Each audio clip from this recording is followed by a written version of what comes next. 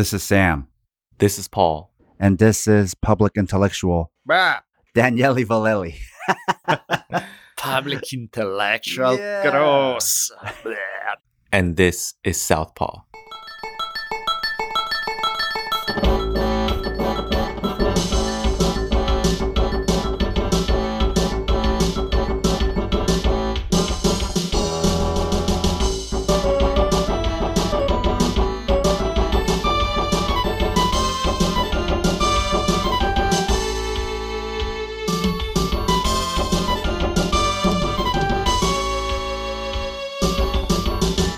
So today on the podcast, we have historian, author, and public intellectual, Bah. Daniele Valelli. Public Intellectual. Yeah. Gross. Because, you have a big social media following, and I think people do turn to you to ask you how to think about things. Sure. Okay. So, I mean, public meaning like you actually engage with the public. Sure, that part, I don't mind that part. I think you know what it is like the whole idea of intellectual. I find it, I don't know, I've read too much Conan the Barbarian, I think, but I have let's clear it up. I'm bothered by both we are intellectuals, we are the academy, fuck you don't know how to tie your shoes. But at the same time, I'm also bothered by the anti-intellectual stuff that they think they are like, me, true redneck, I'm not corrupted by your stupid intellectual ideas. You are a dumbass. That's different. It's like, to me, there's like, in Taoism, there's that 3-level game, right? Where it's like at the base level, there's just ignorance. And ignorance, I mean, it's something cool because you have some spontaneity, but you're still ignorant. There's a problem there. Level 2, you learn. So you're no longer ignorant, but you are weighed down by the heaviness of all your intellectual learnings. And so it's better than ignorance, but it's still not a good life. You're trapped in your head all the time. And at the 3rd level is like when what you needed to get, like you turn knowledge into wisdom. And then you have something real because you are spontaneous again. You are more in touch with something where you can talk to anybody, but it's a different game than to me, the 2nd level is the intellectual game, when you're kind of still too stuck in that nerdy game. And the 1 and 2 yell at each other with, we are the true good people because you're not corrupted by your stupid intellectual influence. And the other guy is like, you guys are just ignorant scum. And I'm like, I'm not at home in either camp. I find like, get me out of here as fast as possible when I'm around. If I'm around academia, I want the Jess Bleed crowd at UFC. It's like, give me those guys. And then I'm around those guys for 6 seconds. And I'm like, okay, my annoying academic friend is probably better than hanging out here. And it becomes a ping pong game back and forth. So you do still teach at a couple universities, right? Santa Monica College and Cal State Long Beach. And you teach history? Yeah. And then you also are known for 2 podcasts. Mm-hmm. One is History on Fire, and the other is Drunken Taoist. Mm-hmm. How would you describe both? The Drunken Taoist is more of a chatty, whatever we feel like covering kind of podcast. There's no single theme. We do 2 episodes a month. One is with guests. One is just me and my co-host Rich Evers chatting about life, the universe, and whatever. And it's really kind of one of those, in that sense, as more the Rogan model, where you take whatever you feel like chatting about and you jump into it. So one day you'll be talking about one topic, another day is a completely different thing, which is a problem as far as audience goes, because audience tend to gravitate to something they can easily label and recognize. Yeah. Oh, it's the history thing, it's the philosophy thing, it's the MMA thing, if you are all over those things, it's a little rougher. Because people need to dig you more than they need to dig a topic. Whereas History on Fire, pretty clear. You're there for history and, you happen to like my approach. But you're really there for history. You're not there for me specifically. But history is such a big topic, and there's several history podcasts and even YouTube channels that focus on it. How do you scrub out what topics you want to talk about? Yeah, I mean, a few things have to check. It needs to be an epic story. It needs to have that Game of Thrones, holy shit, can you believe it kind of vibe. It needs to have characters, because if it's like history from above, where you look at it and you're just talking about impersonal historical forces, but you don't see it through somebody's eyes, it's hard to build a narrative because people care if there are characters they care about. It's like any good storytelling. If you don't have good characters, you don't have a story. So I need to have characters, I need to have some epic, and I need to have enough sources. There has to be enough material, because sometimes I run into great stories, but I'm like, everything that has ever been written about this stuff, I can tell in 10 minutes. I don't have a story. I can build an episode on this, Are there any stories that stand out as some of your favorites? Most of the stuff I've done so far, I've enjoyed a ton for different reasons, whether it's because the person I like a lot, whether because the story is completely, like one I've done recently, I did this series on Joan of Arc, and it's such a completely batshit crazy story, because it's like you are a 17-year-old girl, peasant, illiterate in France at that time, and you say, I'm going to lead an army. It's like, get the fuck out of here. What are you? The odds of that happening are literally 0.000001, and somehow it happens anyway. And not only it happens, there's a lot of sources to back it up. It's not like the kind of historical myth where like, maybe not. So that one is fun just for that reason. But, most of the stuff I've done so far, I've had a blast doing. They are all topics where I was like, I can't wait to get into this. Is there any that if someone's listening to for the first time, you would recommend they start with? Well, right now there's one issue with History on Fire, is that it switched from being like any podcast freely available on iTunes and everywhere else. Now we switched to a subscription service. So most of the episodes are not going to be available, which makes me now think, what are the ones that are... What we did per contract was to leave like 8 episodes out there for everybody on iTunes, on all the regular platforms.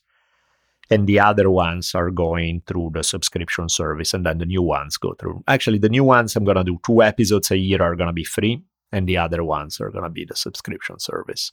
So I don't remember which ones are the ones that are freely available. I'm sure there's a series on Theodore Roosevelt. I'm sure there's a series on Spartacus and the slave rebellions in ancient Rome. I don't remember which one are the other ones. Well, sounds like whatever you will leave up will answer Paul's question, right? Basically, these are the best introduction ones to get into it. So whatever you have on there, you're already carefully curating. And I think what I'll do is, if I remember correctly, the agreement was that we can rotate them. So every few months, some of the ones that are currently there, I'm going to retire, and I'm going to bring out some of the other archives, because I'm sure there are things in the archives that I would be like, oh man, you have to listen to this one. This is so I'm sure there's going to be some rotation there. Well, this is the interesting thing that's happening, and even the popularity of History on Fire, and even like YouTube channels that cover history or other topics. We were talking about earlier, academia, and even the term public intellectual, which is coming back again, maybe in a kind of a smarmy, annoying way. But people, even when they're done with school, still want to learn stuff. And I think that's the space where, especially now, podcasts are starting to fill that void. And so I think that's why companies like yours, the one you're talking about, Luminary, and other ones are popping up, because they know that there is an interest in that, and people do want to keep learning stuff. And podcasting is one of the best ways for people to learn stuff, because we're all working a lot. And maybe the only time we could think about anything else other than work and learn something interesting is maybe on our way to work, or on the subway, in our cars, on a trip. Totally. Problem is, podcasting is the Far West right now. Like, there's no logic or lore, and it's like everything. There is no model that successfully works for most people. There are probably 0.5% of podcasts that make bank and they are doing great, and the current system works for them perfect. And rightfully so. They have managed to acquire such a large audience that they can do whatever they want. Like, no company could throw them enough money for them to be worth to make the switch.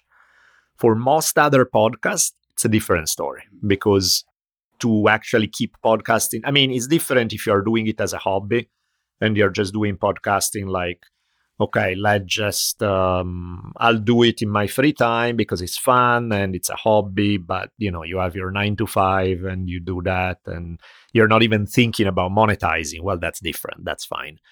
But if you are thinking, and I think that's for me, that's the difference. Like Drunken Taoist, I can do it as a hobby because it doesn't require me that much preparation. History on Fire, the number of hours that go into preparing an episode is so insane. We are talking about well over 100 hours per episode, or sometimes even twice as much.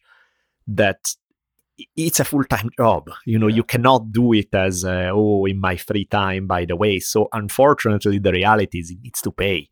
Otherwise, there's no way I can dedicate that much time. It's like, sure, I can do it and release one episode a year.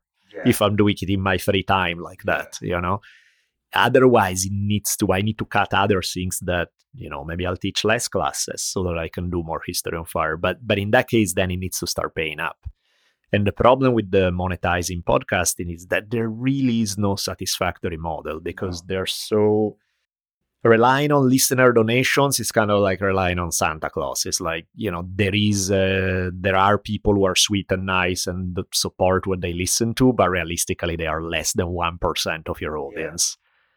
Then you got the ads, but the ads, they come with their own problems. First, because they're stuff that you don't want to do ads for. But then you're like, but I need the money. But then you don't want to cross that line. Or they are all ads that you feel good with. But in order to make it pay, you need a bunch of them. And listeners are like, screw that. I had to scroll through 8 minutes of ads. Fuck you. What's your problem? And it's like, okay, can you support on Patreon? No, Patreon is an evil company that suppresses free speech. Okay, can you send through PayPal? I don't have a PayPal account. It's like, what do you want me to do? It's like, come on, man. It's like, so that's part of why this Luminary thing was like, let's see, because right now nobody knows, right? Nobody knows what's going to work in terms of other than the 0.5% of podcasting, the other ones. How can they, if you have acquired a big enough audience, but not quite superstardom level, how can you make sure to keep it viable? It's an open question right now. There are experiments being done, and Luminary is one of them. Will it work? Maybe. We'll find out. And if by any chance that doesn't work, then what else would work? Because the current system doesn't work for long-term. The ones that you have, again, it's different if you're doing podcasts that are all free chat, a hobby. But if you're doing the ones where you have to invest time and energy, the current system is not working that great. So part of your popularity isn't just about that you're covering history, right? Like you are somebody that people enjoy the way you teach them things, and probably your students can vouch for that also. And the need or the want of wanting to continue learning even outside of school. People a lot of times talk about they don't like school, but school is a different animal from learning. A lot of people might not like school, but they still want to learn. Sure. And so a lot of times topics you cover might be something they've never heard about. Like Joan of Arc, maybe they just heard about it in movies, but they didn't really know much about it. And so I wanted to bring you on because there's a big gap in our knowledge in the United States of America about Native American or Native Indian history, because it's almost like, imagine you're an alien and you just came on this different planet that had indigenous alien life form, and now you've taken it over, or Avatar. Yeah. Right. And you know nothing about what was there previously. Yeah. That's kind of what it's like right now. Yeah. But the first question I want to ask about that is, because you were born in Italy, right? If people can't tell from your accent. No, what accent? When did you come here? 1992. I was 18 years old. So how did somebody born and mostly raised up until early adulthood in Italy get interested in Native American, or actually, what is the preferred term? There is no single, depends. Okay. People use Native American, American Indian, indigenous people, First Nations. It's all over the place. So it's a made-up term anyway, because it's like everybody would identify for which tribe they were from. Yeah. There was no collective consciousness of being part of this larger thing. So it's like, as long as we understand that it's a generalization, we can use any of them pretty much. So then that's my question is, how did a guy from Italy get an interest in Native American history, and you specialize in that? How did that happen? Honestly, I don't know, because the thing is, it goes so far back that I don't even remember. It's probably like I started being, and I don't know how it happened. Did I see a comic book? Did I see? Because it's probably since when I was like 2 years old. So before I actually have memories that I remember, they were telling me, "Oh, you'd always play with native stuff. You'd always look at drawing." For whatever reason, that caught my eye at an age that's long before stuff that I can actually consciously remember. How did that happen? Why? I have no idea. I just don't know. It because again, all my memories are from when that's already part of my life. They are not from when it started. I do find it interesting though, because it's when you look at things like US versus places like Italy, because there's not the same history. Like in US, there's kind of like this guilty vibe about the past and about the fact that you need to deal with the fact that, yes, it was a very ugly history of conquest and all the crap that happened. Lots of people don't want to deal with it. They don't really want to look at that story. It depress the hell out of them, or it makes them feel guilty, or it makes them feel angry, or so. Lots of people just don't want to touch it. That's what I was going to say. A lot of times you go to a museum, you see folk art, or on TV, you see some PBS special about Native American history, and you want to avoid it because, yeah, to your point, maybe that makes you feel bad. Yeah. Whereas in Europe, I don't think, because it's seen as a personal thing, it's seen as something that happened out there to other people, both actors, both the natives and the person coming in and colonizing. They are not seen as the same as you in that nation. So there's more some random interest in the topic that's not affected by the personal dynamics that come in US. So, but yeah, it's hard, because I notice like anytime talking about native stuff in US, it falls always in this, either it turns into this white guilt kind of thing, or is a defensiveness against this white guilt. And it's like, that serves no purpose for anybody, one way or the other. It's like, how about we just look at it for what it is and not project our own bullshit on it, because that's the other thing that I don't understand is like, look, nobody's making about it you personally today. Nobody's telling you that you are a bad person because you share the same skin color or the same nationality with somebody who did a horrible thing 100 or 200 years ago. At the same time, it's probably good to understand why things are the way they are now, are affected by that. Again, it's not your personal responsibility, but the dynamics led to this in the present. So, let's just do that. That would be simple in theory, but of course people get emotionally wrapped up, which is one reason why, for example, when talking about, I was talking with people in the film industry about kind of historical ideas and movies and these, and nobody wants to touch American Indian stuff. They just are like, no. Can you give us something European, Renaissance or something? It's like, they don't want to touch it. This is why we could talk about it so openly. We have a guy born and raised in Italy, and you got two Korean guys. We don't have any guilt here. Right. Yeah, but I don't understand the guilt thing. I think it's because I don't understand nationalism. I don't understand patriotism. I don't understand identifying. To me, it's like, you know what I identify with? Just about the limits of my body. That's as far as how my identification goes. I can go to me, the idea of group identity itself, I don't fully get it, because I don't take responsibility for the stuff that somebody else does. Like, because they are from the same nation, the fuck do I care? Within my nation, there's everything and the opposite. There are amazing human beings and horrible human beings. Why would I even build an identity on that? Even something like an ethnic group, it's way too big. Too many people with amazing values and horrible values. And the only thing, one other than a few cultural characteristics, the main thing you have in common is the fact that other people have typecasted you and treated you like shit because they think, oh, you guys are all the same. And so it becomes a self-fulfilling prophecy. It's like, well, okay, now we have a common experience of discrimination. So yeah, we have something in common. But when you look at it at the individual value, single individuals are often so damn different from one another that this idea that within that one group, you share values that you cannot share with somebody from across the world or across the border, to me, that's nuts. And that's why, to me, I like all of these things, like this idea. Somebody talk shit about white people. I'm like, The fuck do I care? I'm not identifying as a white guy number 1,700,000 or whatever. It's like, yeah, that is a shitty thing that you're talking about. It's bad. So what? I mean, is not talk about me, then we have something to talk about. I'll take ownership for that. I'll take responsibility for that. Talk about random, like both taking pride in or feeling ashamed of something that people from your nation did. People are like, oh, you're from Italy, you have all this great history to be proud of. I'm like, I didn't fucking do it. I wasn't Leonardo painting that, it's like good for him, good guy, but that's not me, So I don't really have that group identity, which is something that 99% of people have. So it must be something really just lacking in the way I'm built, but it doesn't make sense to me.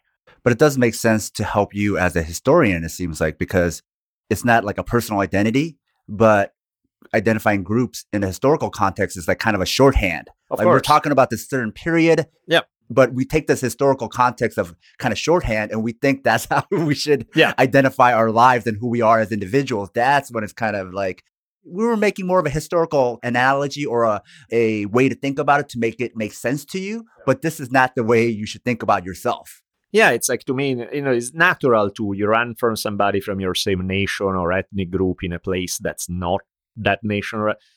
Then you get, oh, we have something in common. But like, then you stop to think about it. It's like, I ran into some guy from Italy out here.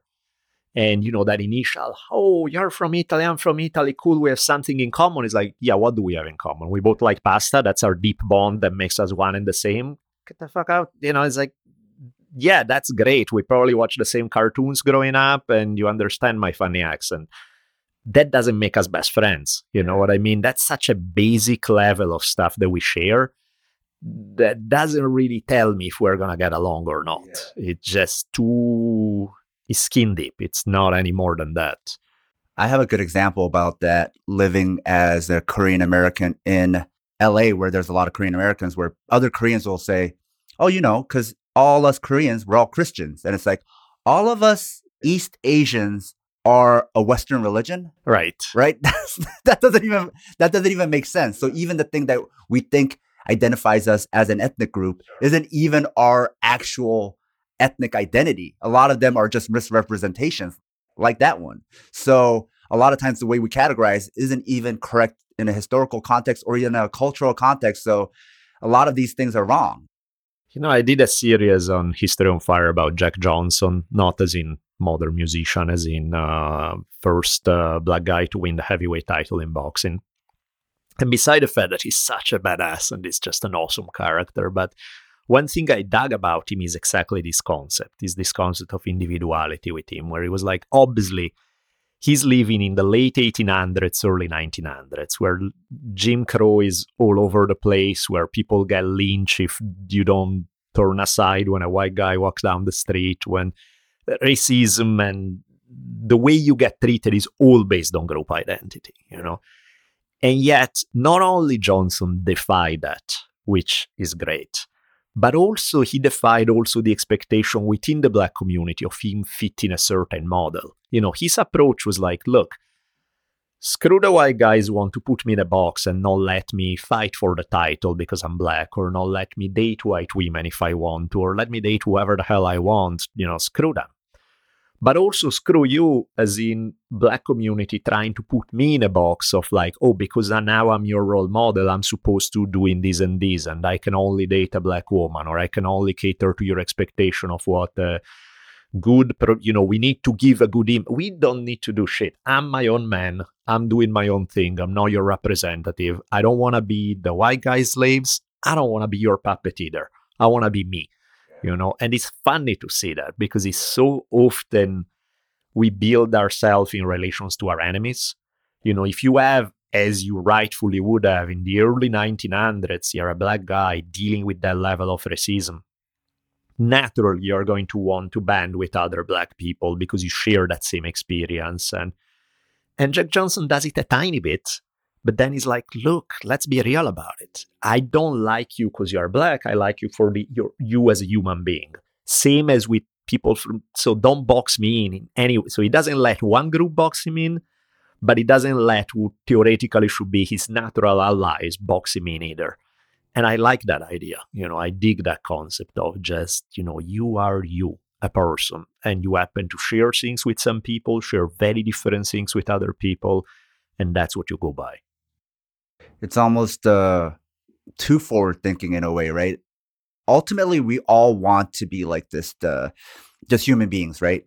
Judged for individual characteristics, but in a way, we might need allies and to kind of fight for stuff in the meantime, in transition to get to that kind of postmodern civilization where like skin color group doesn't matter or shouldn't matter. If it matters to you, that's cool, but it shouldn't matter. And I think that's the other thing that people have a hard time understanding is we're not there yet. And the path to getting there is kind of complicated. You're totally right. And that's the other thing why I say I'm a pain in the ass and I always have an issue with no matter who I'm hanging out with that way, because the people who will argue some of the very things I just said will often do it on the basis of, oh, come on, get over it. There is no color, there is no race, I see no colors, which sounds sweet in theory, but what it means in reality is often this ethic of just pull yourself up by your bootstraps, everybody's the same, and it's like, yeah, no, motherfucker, not everybody's the same, not everybody start from the same spot. So while I agree that ultimately individuality counts more than groups, you should also have an understanding of some social conditions that are based on groups and race and things like that do affect individuals. And I think the problem is most people and this is one of the themes I run into in everything. History on Fire, Drunken Tao is just my way of looking at it. Most people are locked into dualistic mentality, where if it's not A, then it must be B. If individuality is the true answer, then it means that everything about group identity, we should all forget about it and none of that is real. Or they flip and it's all about society and the big picture and the individual is nothing. And it's like, the Taoist answer to most stuff is both. In different percentages, and those percentages change over time and they are contextual. But it's rarely that black and white. It's rarely that good guys, bad guys, or one smart approach and one completely stupid. Which, to go to one of the points that usually hammer on, it doesn't mean centrism either. It doesn't mean, then I'm going to go between these two extremes, look for the middle, and that's the right path. No, that would be too easy. That's not it either. Because that doesn't require critical thinking either. Nope, that's being lazy again, because it's like, oh, every time the solution is right in the middle. No, the solution is anywhere on that spectrum between 0 and 100, and each situation is different. And sometimes it's going to be 99 and 1. Sometimes it's 0 and 100. Most of the time is somewhere in between, but it's not 50-50 every time. And I think it boils down to laziness. People like to have, as much as we say we don't, most people like dogmas because it's safe. You can always fall back on that and apply to every context, every situation. This is the answer. That's because you can't think on your feet. And so you're relying on this lazy, that recipe works most of the time, so I'm sure it's going to work everywhere. And it's like, no, that's not how life works. There is this kind of weird thing, right? Where if you think you're a centrist, that you must automatically be the most ethical and most intelligent, right? But really, it's the laziest because you can have an opinion and argue about anything that you know nothing about. What are you saying? Okay, what are you saying? Okay, my opinion is split the difference. Right. It's right in the middle. I don't need to know anything about this. I don't need to read any books. Right. The middle of what you guys are saying must be the right answer. Do we kill this person? Do we not? Just cut him in half. That has to be the right answer. No, exactly. And that's where it becomes laziness. Any idea. I think that's why, first line of the Tao Te Ching is the Tao that can be explained is not the real thing, right? Is that notion that any idea, if you take it too dogmatically, turns into a bad idea. No matter how good it is when you start. If you try to apply it it's kind of like, fighting. If you say it's all about the jab. Well, yeah, the jab is important, but there are a couple of other aspects of the game that are, and you need all those tools there. And you apply the right one in the right context. And in a different context is a different tool that you need and a different balance that you need. But they require too much work. It requires too much thinking on your feet. It requires too much sensitivity. And all of the things are things that are too hard for most people. And so it's so much easier to rely on like some recipe that always the same, that's unchanging. Doesn't matter what you're going to put in front of me. I'm going to reply with the same standard answer all the time. That's just dogma in action. There's no person there who's making a choice. Yeah, it doesn't make sense if you apply even the smallest amount of critical thinking to an example. So if you say, you should never lie, it's like, never? You should never steal.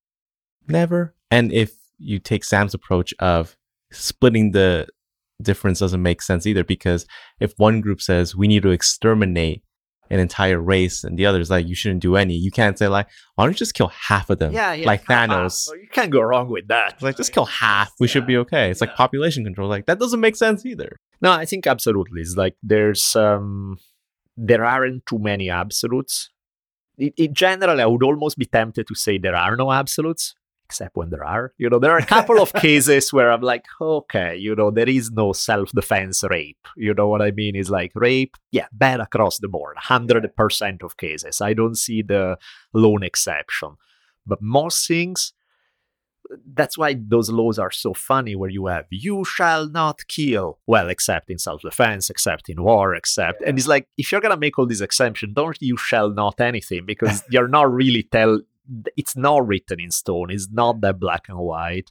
It's contextual. Very, very few things are not contextual. And yeah, I think things like child abuse, rape, stuff like that is like, okay, those are bad no matter what, 110% of cases. Most other stuff in life depends. Yeah, even the idea that there are no absolutes is an absolute, exactly. Right? So that's why that's why it's like almost. There almost are no absolutes. Yeah. Actually, to your earlier point about MMA, when we do fight breakdowns and fight studies, actually, where we really try to study the fights, that is something that we're moving away from. But a lot of the earlier, you said there's 3 stages of kind of like thinking about stuff, right? The 2.0 people, the second stage people, they're like, okay, we figured it out. Back in the day, people just thought you were a striker or you just did Gracie Jiu-Jitsu and you submitted everybody. No. Now we figured it out, and there's no more evolution after this, which is you're striking and then you switch to wrestling and ground fighting. And then when you're standing up, you go back to striking. You take turns doing one or the other. Let's train striking 50% and let's train grappling 50%. And it's like, no, because the really good fighters, they'll do striking, clinching, grappling all at once in varying percentages, like you said. It's about the percentages, right? And so they're mixing all of that at once. So even in their stance, they're striking sometimes, like you'll see this with Daniel Cormier or Habib, where they're fighting almost from this kind of weird judo or wrestling stance because they want to be able to strike while they could also wrestle if they need to. They're doing it all at once. They're not taking turns.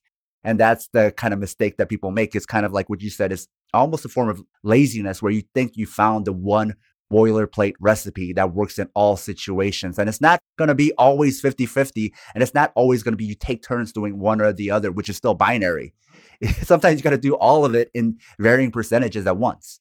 Absolutely. And it's, I think something like fighting is very, if you take it from a philosophical standpoint, is a perfect representation of what we're talking about, because it's constantly changing, and any one move that you do is not necessarily right or wrong. I mean, yeah, there are some things that are flat out wrong. You're not going to do, there's some kind of any bullshit type of thing where you look at like some moves that are like, that's never going to work in any case ever. That's just a dumb way of moving the human body.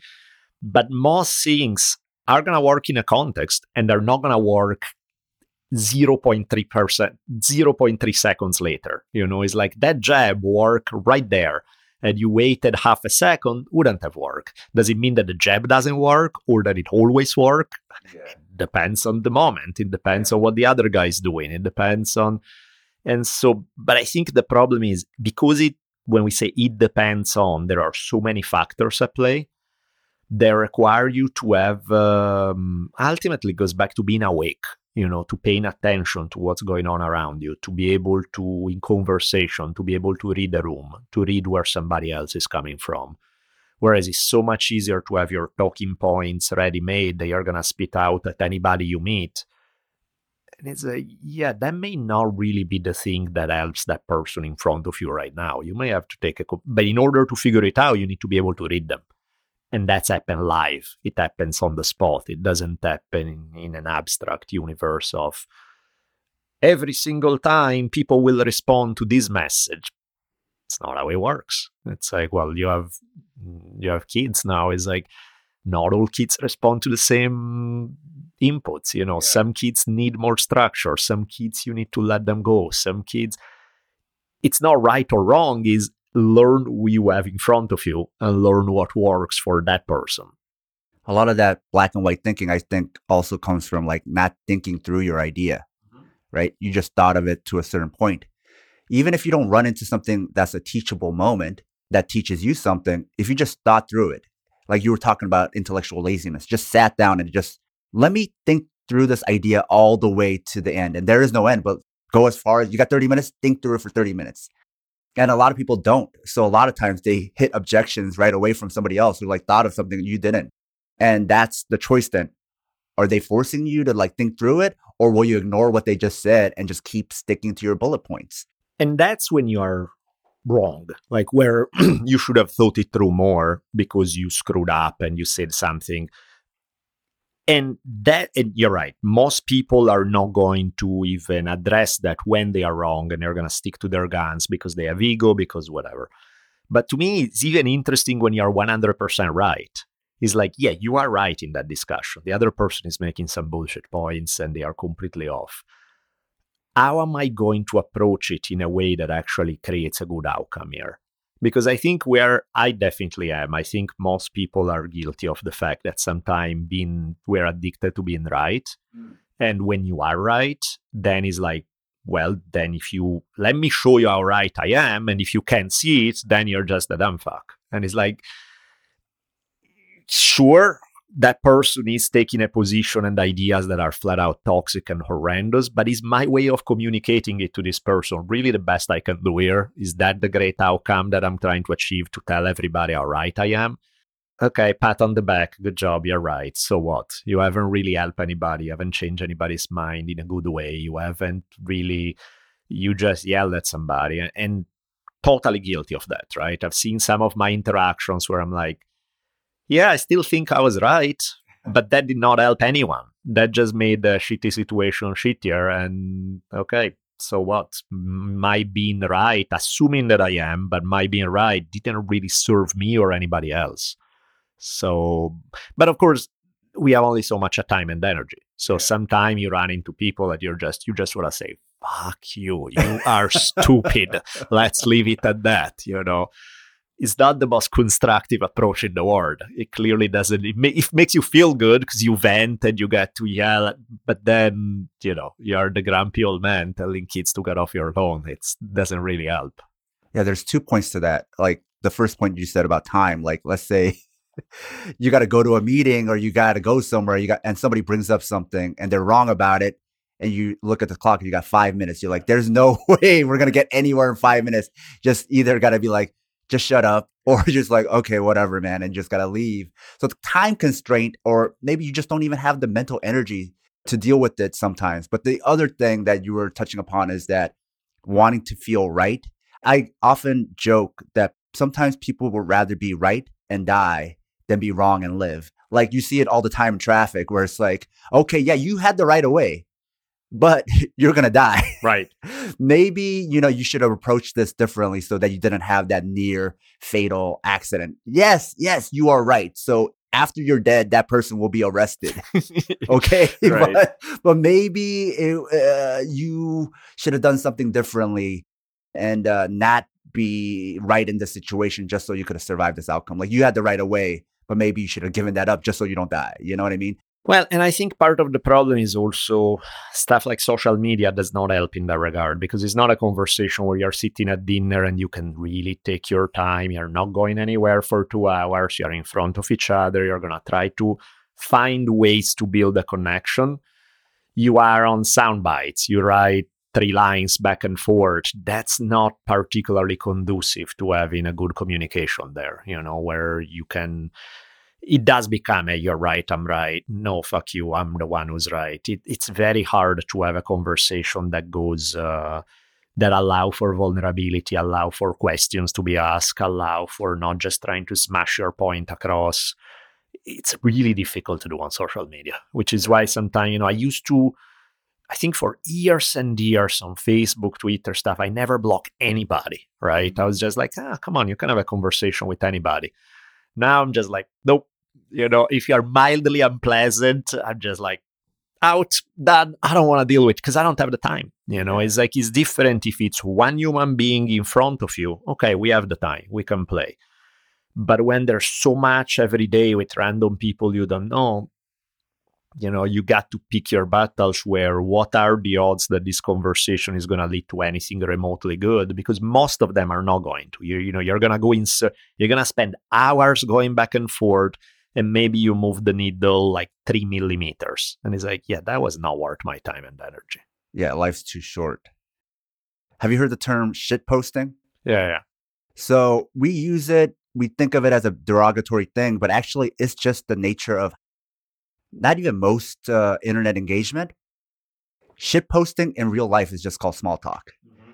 Because shit posting is basically the amount of effort you're willing to put into a post while you're shitting, right? You're shitting, you're like busy. I could post something real quick on here. Like I'll just write a 2-word, whatever, like very, very low effort shit posting, right?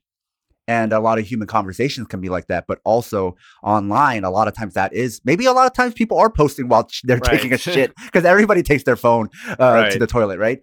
So my point is then sometimes like if you block somebody, right, because life's too short, it's not worth it. Some other people will come on and it's like, why didn't you try to engage with them? Blah, blah, blah, blah.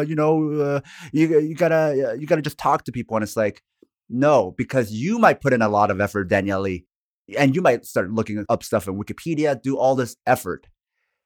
But there's no guarantee that the other person will put in an equal amount of effort. And if anything, because I am a betting man, I will say they will most likely put in very low effort. And if it's like low effort and high effort, it's not going to go anywhere. And that's why like a lot of times we probably imagine like the only way this conversation is going to go anywhere is I would have to lock them in a room so they can't leave. Exactly.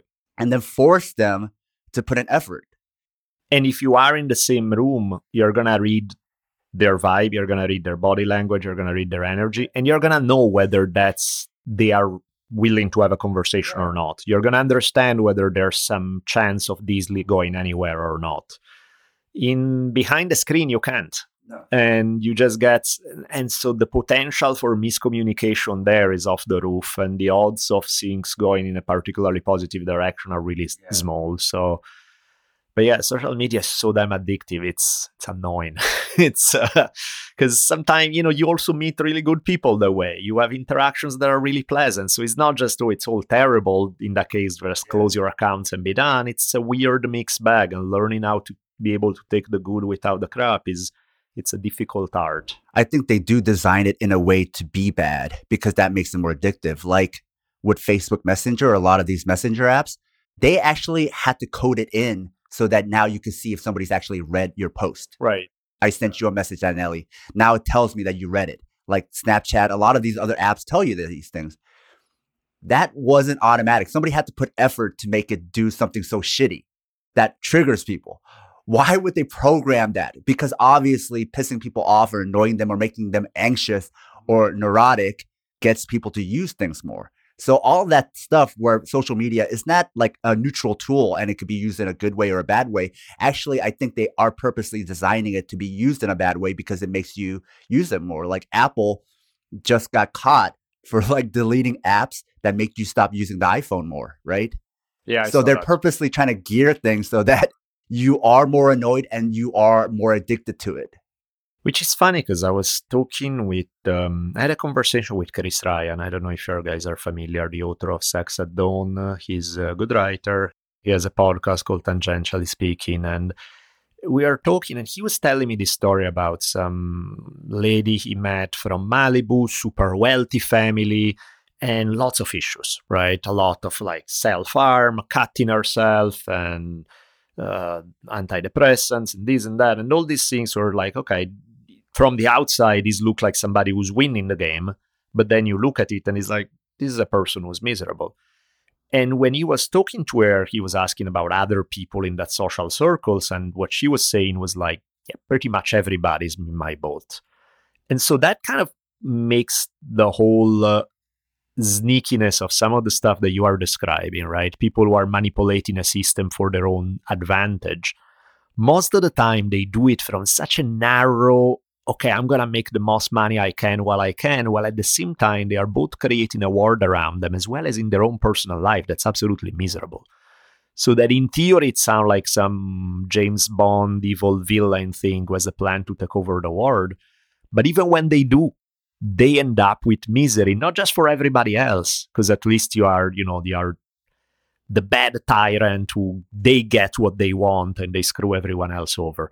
No, you also screw yourself over in the process, and you are the first victim of yourself. Of course, it's a lot better to be the victim who sits on $200 million than the one who's starving. That's a given. But you're only mild, in that sense, is while you're creating all these, you're robbing left and right by taking advantage of people around you, you're also making yourself not any happier than you were before. You just get to see more zeros in the bank, and that makes you feel good about yourself. And I think the way I described it was, now you can afford designer antidepressant meds versus the generic brand. It's like, but that's the difference. It's not that really you are winning. Like, winning the game, you're still fucking up, And so it's funny because sometimes we think of like the ultimate conspiracy thing is imagining these guys who are pulling all the strings and manipulating it so that they get what they want while screwing everyone else over. And it's partially true, except that they are not really making themselves happy in any meaningful way. They are also their own victims while they victimize everyone else. Yeah, even the ones who pull the string are not satisfied. Nobody's satisfied. Exactly. And so it's like, well, then what are we doing it for? It's like, I understand somebody who's screwing everyone else over because they get happy. But if you are not even getting happy, are there other forces at play, or is there some like machine that's making you do this stuff? Because it's not benefiting you really in the great scheme of things, and is making everyone else miserable. So why is it happening anyway? Is it just plain human stupidity, which is a high likelihood? I think it's just the way a lot of us do things, right? Like, we drove home. I don't remember how I got home, right? I go to school, at this time, and I always show up 5 minutes late. It's just my pattern. Or I always drink coffee at this time. I make it the same way. We do a lot of things on autopilot. Mm-hmm. And so maybe a lot of the bad things that people do is also just on autopilot. And because you're living so much of it on autopilot, you're not even thinking about, is this really making me happier or not? Right. You don't even know why you're hurting people. You're just hurting people and screwing people over because that's just what you do. No, I think you're absolutely right. Because learning how to live a good, healthy, happy life is not an easy thing. They don't teach you that in school. Most people, they are born in families where their family, nobody knows how to do it for themselves. They are not going to teach you. Your friends are just as fucked up as you are. And so it's like, and then, there's going to be the huckster, let me show you how to be happy in 12 steps. And it's like, there's a market for that, of course, because it's lacking. But the real thing, like, how do we actually build a happy, satisfied, healthy life? That should be priority number one.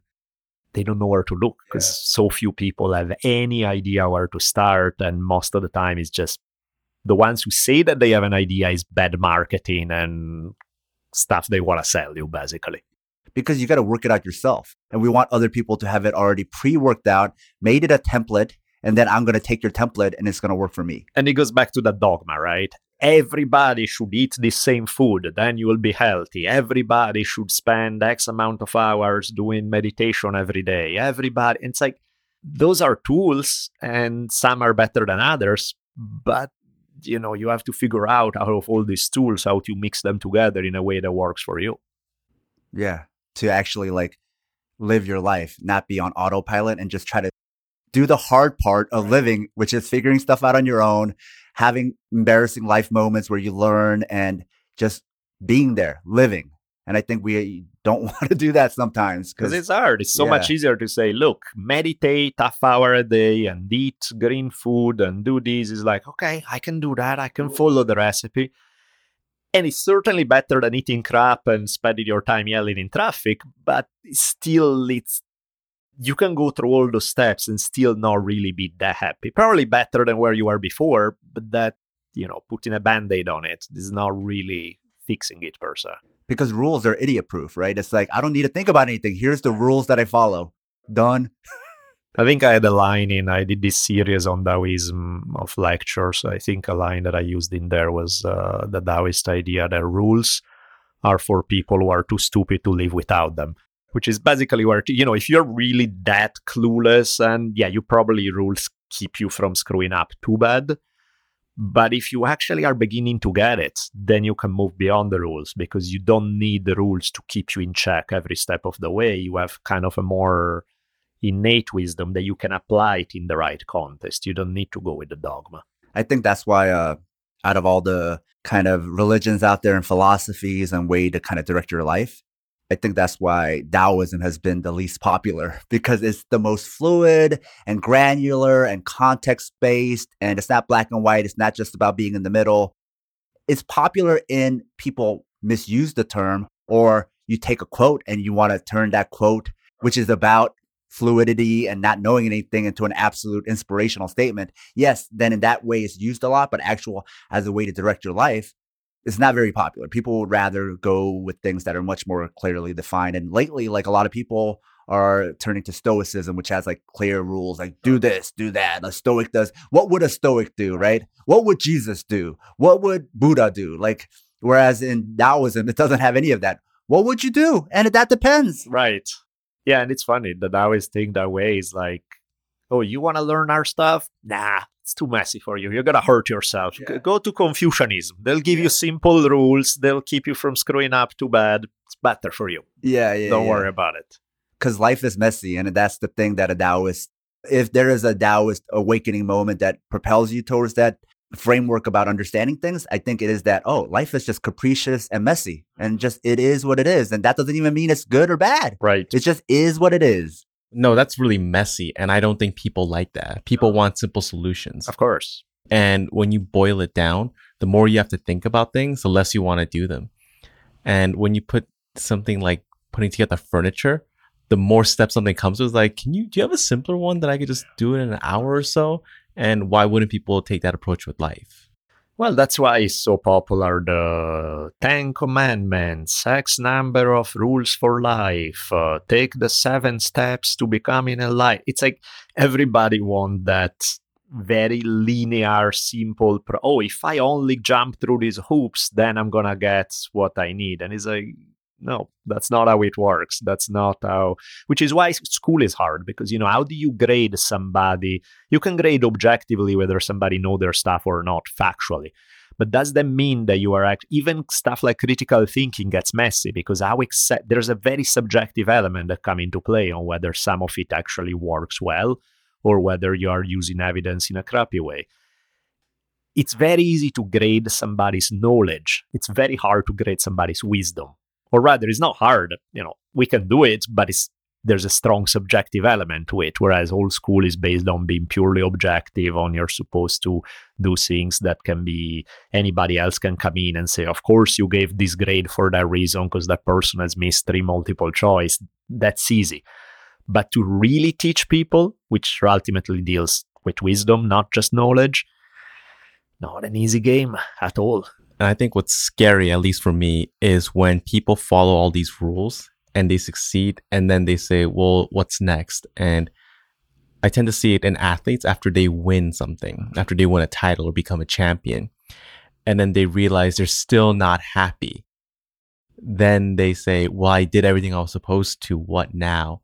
And there's no easy answer. So some turn to drugs, some turn to, I guess, other vices, and some just kill themselves because they said, well, where else is it going to go from here? Right. Isn't that trippy that you look at like being able to handle not just mild success, but pinnacle success, the rock star level? You made $1 gazillion as an actor or as an athlete or as a businessman, and people flip out when they have success. That says something really interesting about the human mind, right? It could also be because we don't have practice with it. How are you going to prepare? People have defeats all the time. You lose all the time. you're late for class, you don't have a good grade, you don't win first place. It's okay because you're used to dealing with loss and failures, but success comes every once in a while, and then you don't have enough practice with it. It's like that pro that comes into your gym once in a while. You're never going to get to that level, or you're not going to be able to understand what it takes. But the few times you do and then you continue, it's like, I don't know what to do from here. Well, and the other thing is what you said, which is you may have this idea that once you'll get there, then you'll be happy. And you get there and you're not happy. And so you're like, now what? My whole trajectory was built on work hard, work hard, work hard, work hard. I will get to the goals and suddenly everything will click. And things don't automatically click because you haven't learned along the way what is that makes you happy.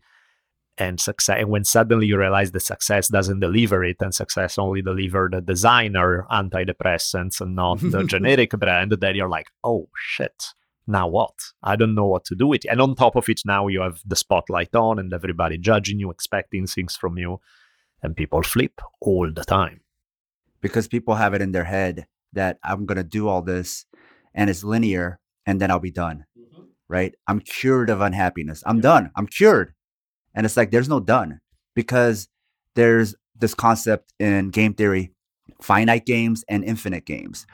An actual project at work, that's a finite game.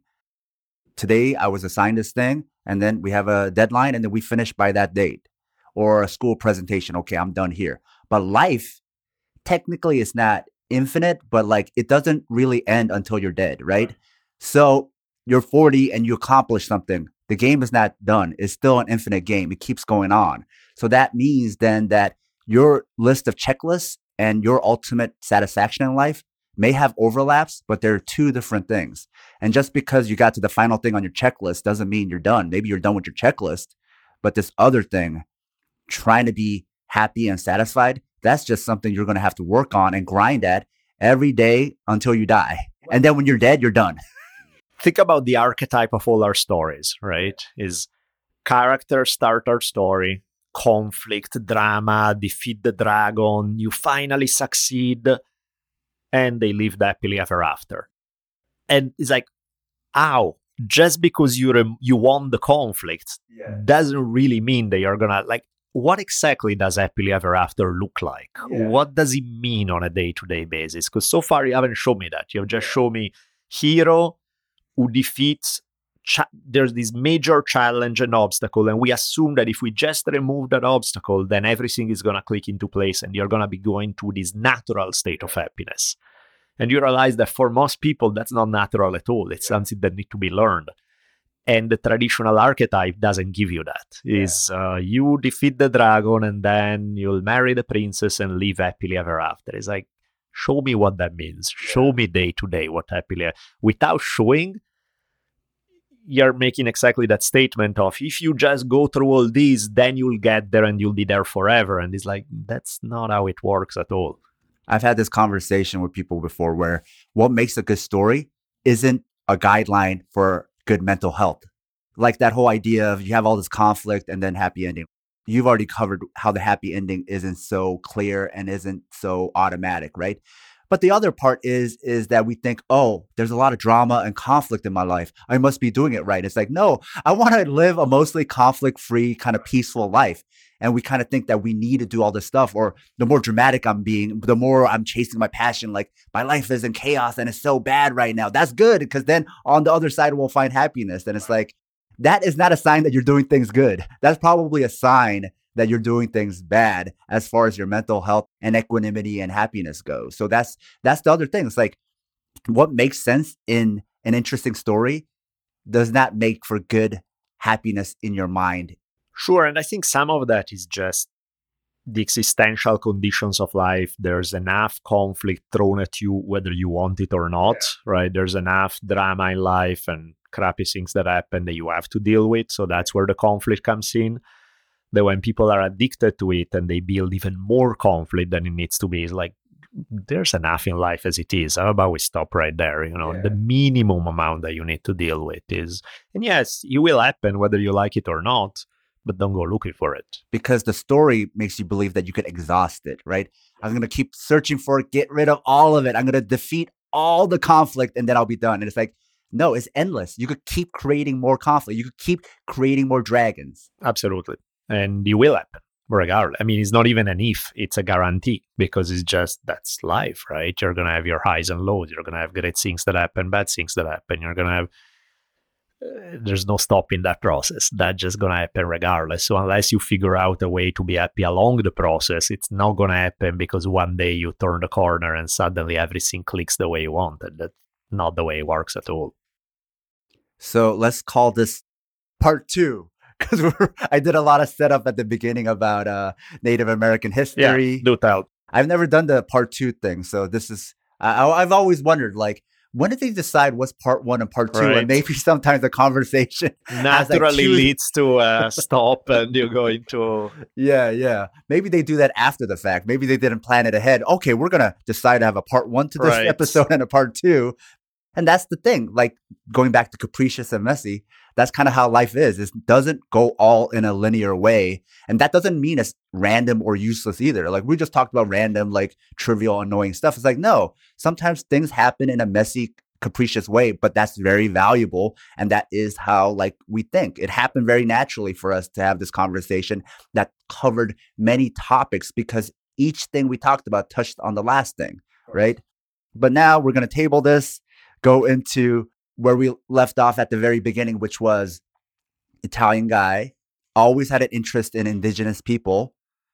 And then you specialized in your studies on Native American history. But then even within that specialty, you specialized again on Lakota history. Sure. So coming from American public education, and you went to private school, right? Correct. So we have both. We probably know nothing about Lakota history. I mean, in general, like, even when I teach courses in American Indian history and I ask people what they've been exposed to, there's the occasionally person who in personal life has been exposed to something, but through educational system is like Columbus arrive, shake hands with the Indians on the beach, they disappear off into the sunset, you bring them back out for Thanksgiving, oh, turkey together, Puritans, great, okay, off they go again. Maybe you throw in some sad Trail of Tears moment, boom, done, over. And it's like, what? It's like it's barely a blimp on the red. It just doesn't show up, right? It's just something that just not really discussed much at all. And then sometime later, there's casinos. Like, how did that happen? Right. Like, Exactly. It's which is why, I mean, Native people are 1% of the population of the United States. Okay. So that's a really small ethnic minority. I mean, it's still millions of people, but, 1% is 1%, is not that much. So most people are not going to have personal experience with it.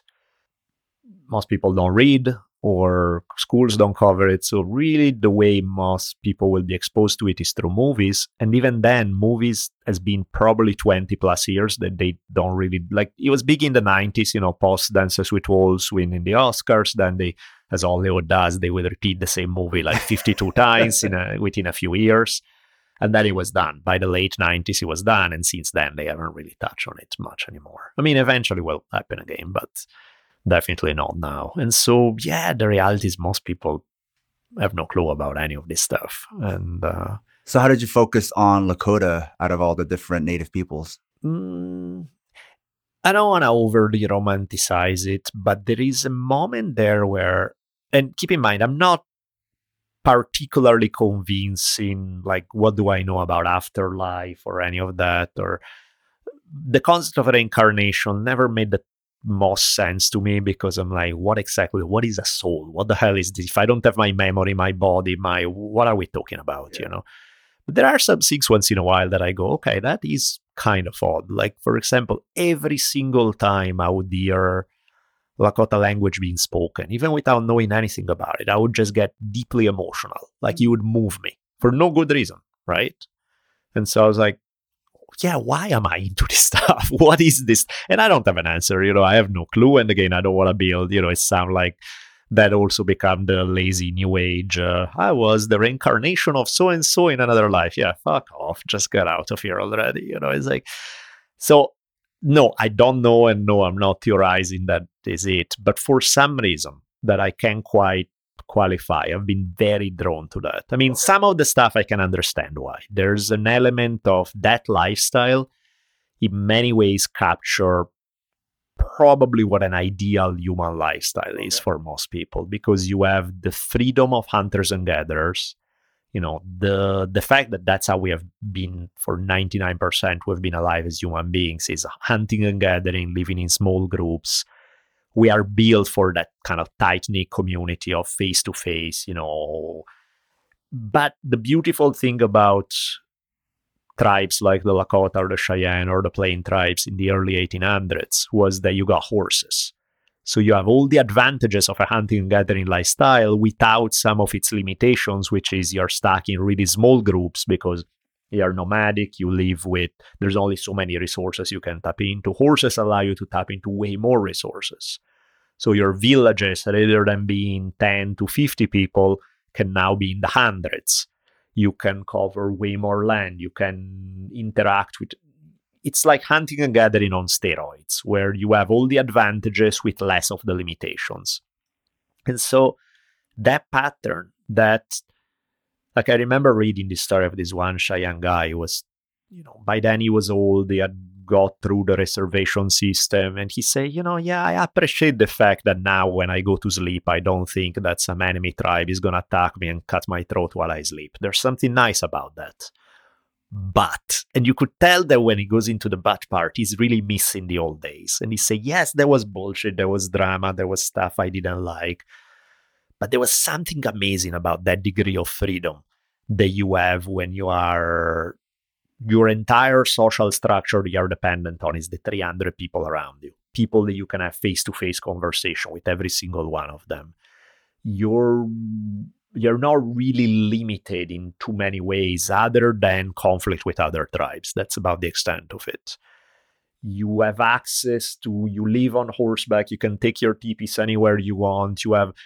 There's something about that life, which is both for hunters and gatherers if they have horses, or for pastoralists, people who make their living from their flocks and they tend to be semi-nomadic along that.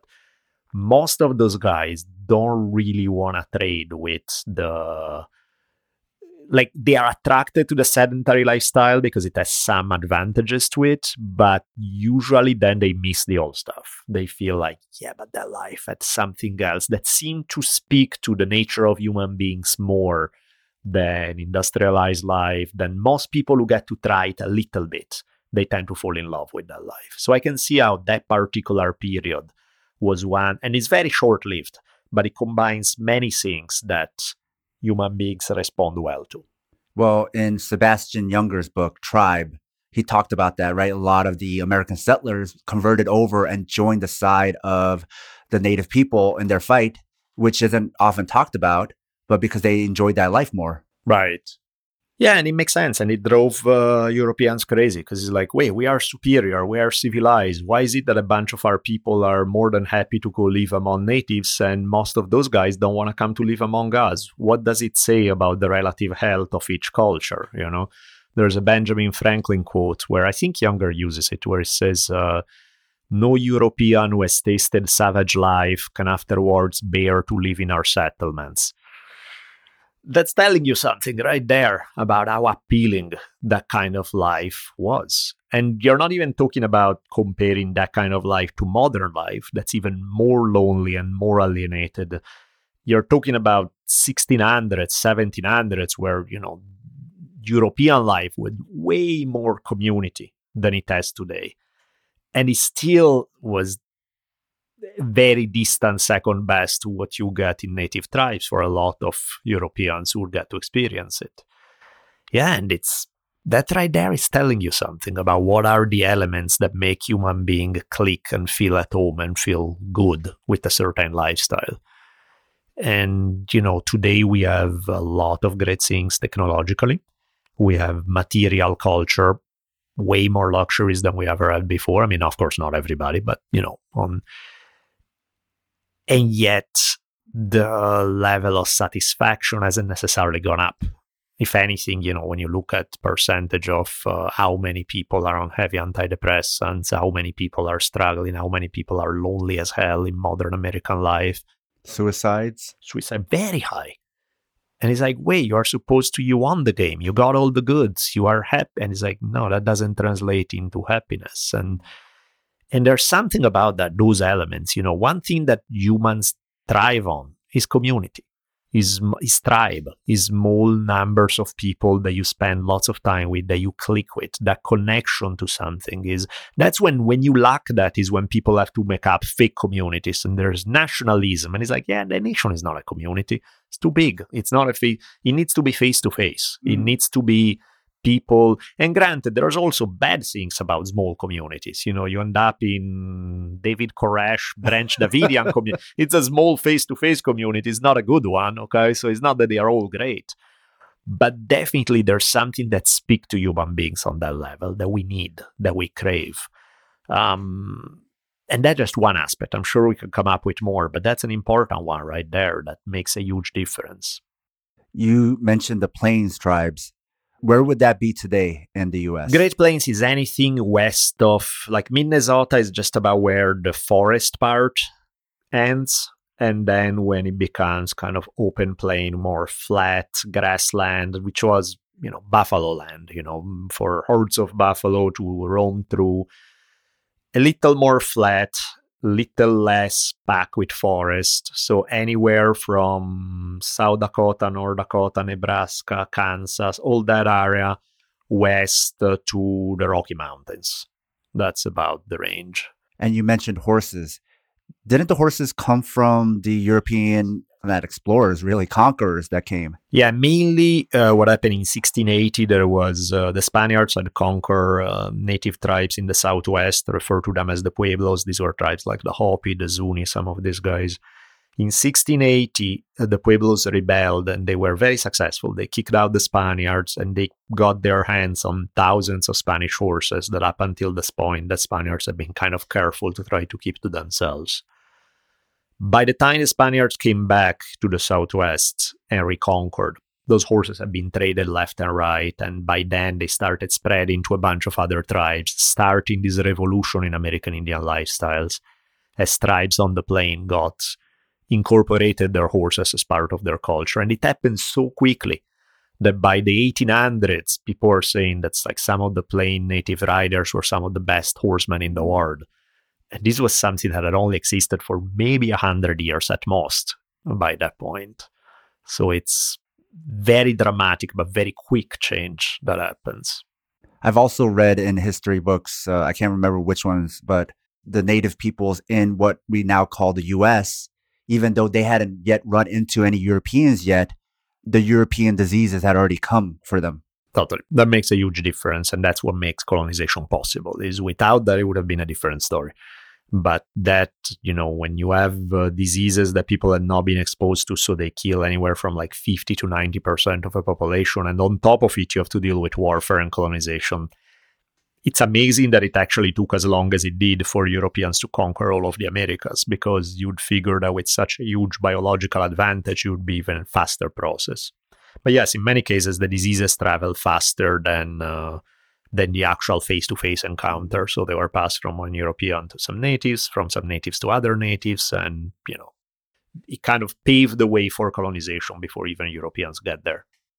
You mentioned diseases, but this is something I vaguely remember reading from an article, not in any of my history textbooks. Could you just expand on that a little bit?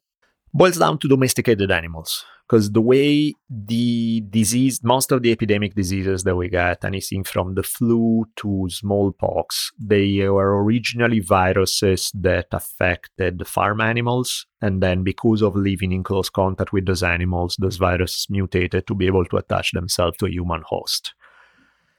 Which is why you have those diseases in Africa, you have them in Europe, you have them in Asia, because people domesticated plants and animals. In the Americas, people domesticated plants. They did not domesticate animals. I mean, you had a few dogs, but dogs are not big disease carrier. A few llamas in parts of South America. That's about it. There are no cows, no pigs, no goats, no chicken, no sheep, none of that stuff. Because of that, none of those diseases. They were not part of what existed out here. And so, which is great until you meet somebody who has those diseases and then they spread them and then you're screwed because you have no developed immunity over generations. So during that time period when European settlers or conquerors weren't there, you mentioned that the tribes were wiped out.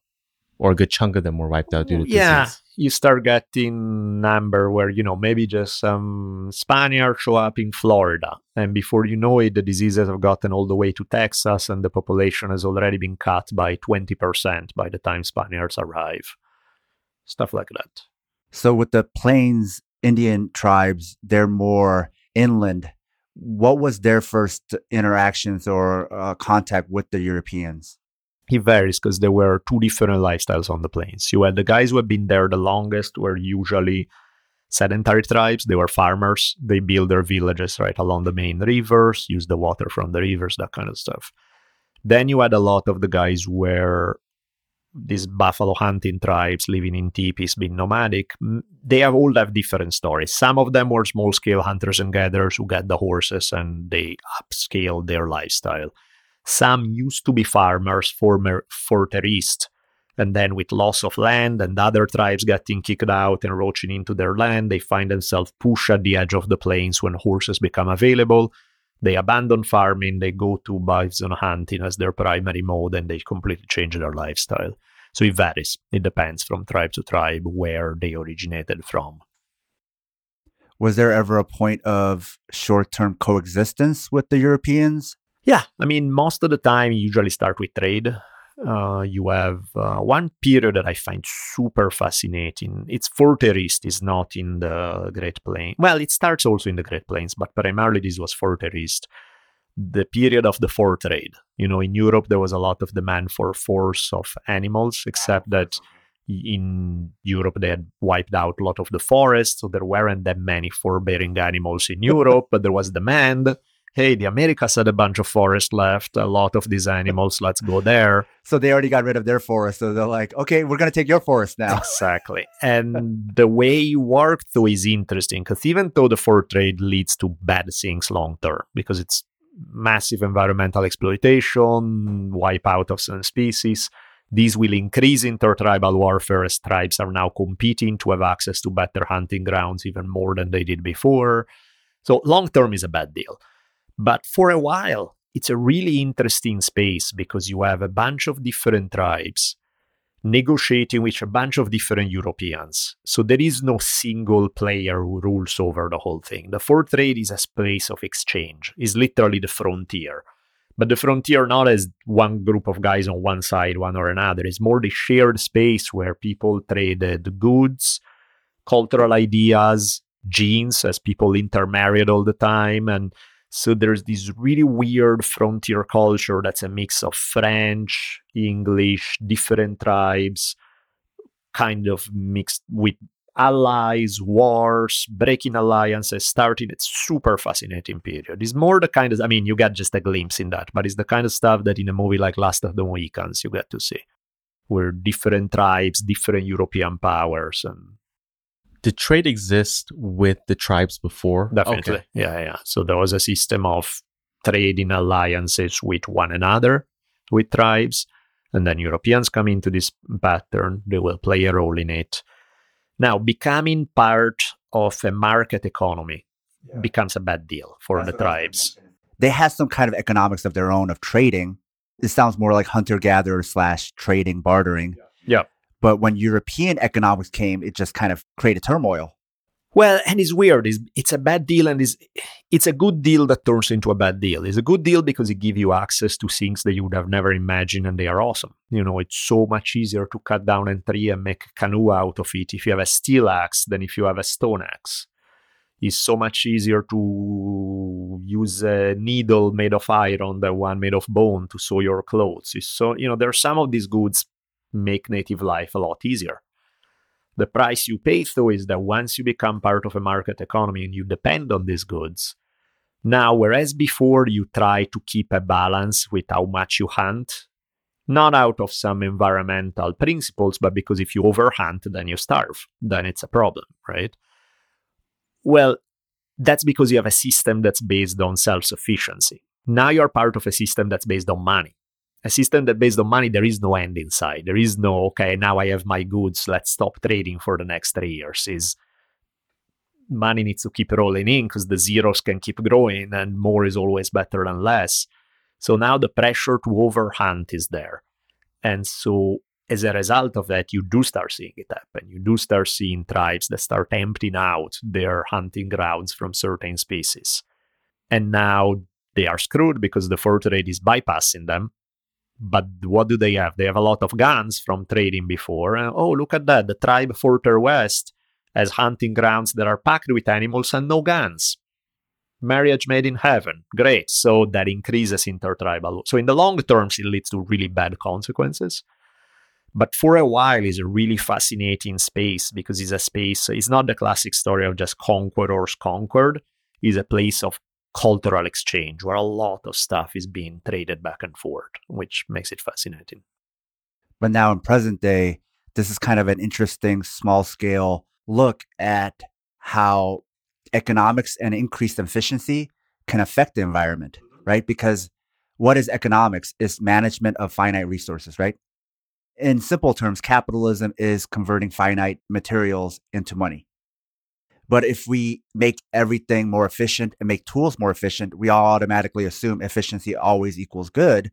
But going back to our Taoist talk, everything within percentages and within the context. But now your ability and your efficiency to deplete finite resources is enhanced also. Like at max efficiency with stone axes, you're only going to clear so much trees, so many forests. Yep. Whereas now with steel axes or even better things like steel saws and whatnot, your max efficiency has become much higher, but the ability to replenish is still the same. Absolutely. And that's the problem of the whole capitalist idea of infinite growth in a finite system that just doesn't work. Just plain and which is why we look around and there are the environmental conditions that there are today. It's kind of a big problem, It's like, how do you keep an economic system going that's based on growth if you are in a fishbowl and you cannot grow past that point? And it's tricky. Now, it's not that most other systems are like, I've seen like native critiques of communism along the same line that they are saying, look, they are now really trying to deal with resources in a healthier way. They are just disagreeing about how to divide up the spoils, but the process of still this like wipe out of natural resources is not any different in mindset. And so figuring out how you can create a system that's healthy, that's that doesn't lead to humans cannibalizing the very system that they depend on, that's the big challenge of the 21st century, because it's like if you don't solve that one, you don't have much of a future, that's for sure. From that frontier cultural exchange brief period, what made it so brief? Well, because eventually the balance of power changes. Eventually you have in greater numbers of Europeans coming. Eventually you have the wars between France and England. So there's no more playing different Europeans' power against one another where you can trade with one, but hey, these guys are going to give me a better deal if you don't treat me right, that kind of thing. Now, when the British kick out the French, now you have one major European power you're dealing with. Your negotiating room just got dramatically reduced. And so, plus you have more and more of them coming in. So, that changes the dynamics considerably. Where are the Lakota tribe today? South Dakota, North Dakota, Nebraska, that area. So once the British took over, what happened to the Plains tribes? Well, most of this stuff was happening. Like the British takeover is in the mid to late 1700s. End of the French and Indian War was 1760.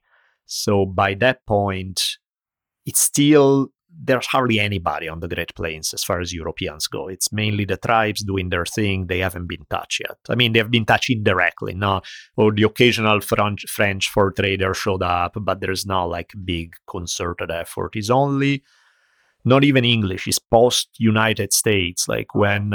So they weren't as decimated and having wars like some of the other native peoples who were like right up at the coast where the settlers were coming in. The Plains tribes were, because of their area, were protected for a while. Yeah, it definitely took a lot longer to get there, for sure. And then what happens is 1803, there's the Louisiana Purchase. So the U.S. nominally buys a right of a huge chunk of what will become the United States from the French, because Europeans didn't recognize native title to the land, they only recognize each other title. So the fact that the French fur traders planted the flag in a few places meant that they owned the whole place. They didn't, they knew it, they couldn't control it. So when the US says, we'll give you a bunch of money to give us nominal title to the land, French are like, sure. It's like you telling me, you give me $3,000 to sell me his car. I'm like, sure, I'll take the money. I don't really control it, but whatever. And so then the US has a claim against other Europeans that they can come and take that land. But then, of course, they need to deal with the natives who are the actual inhabitants there.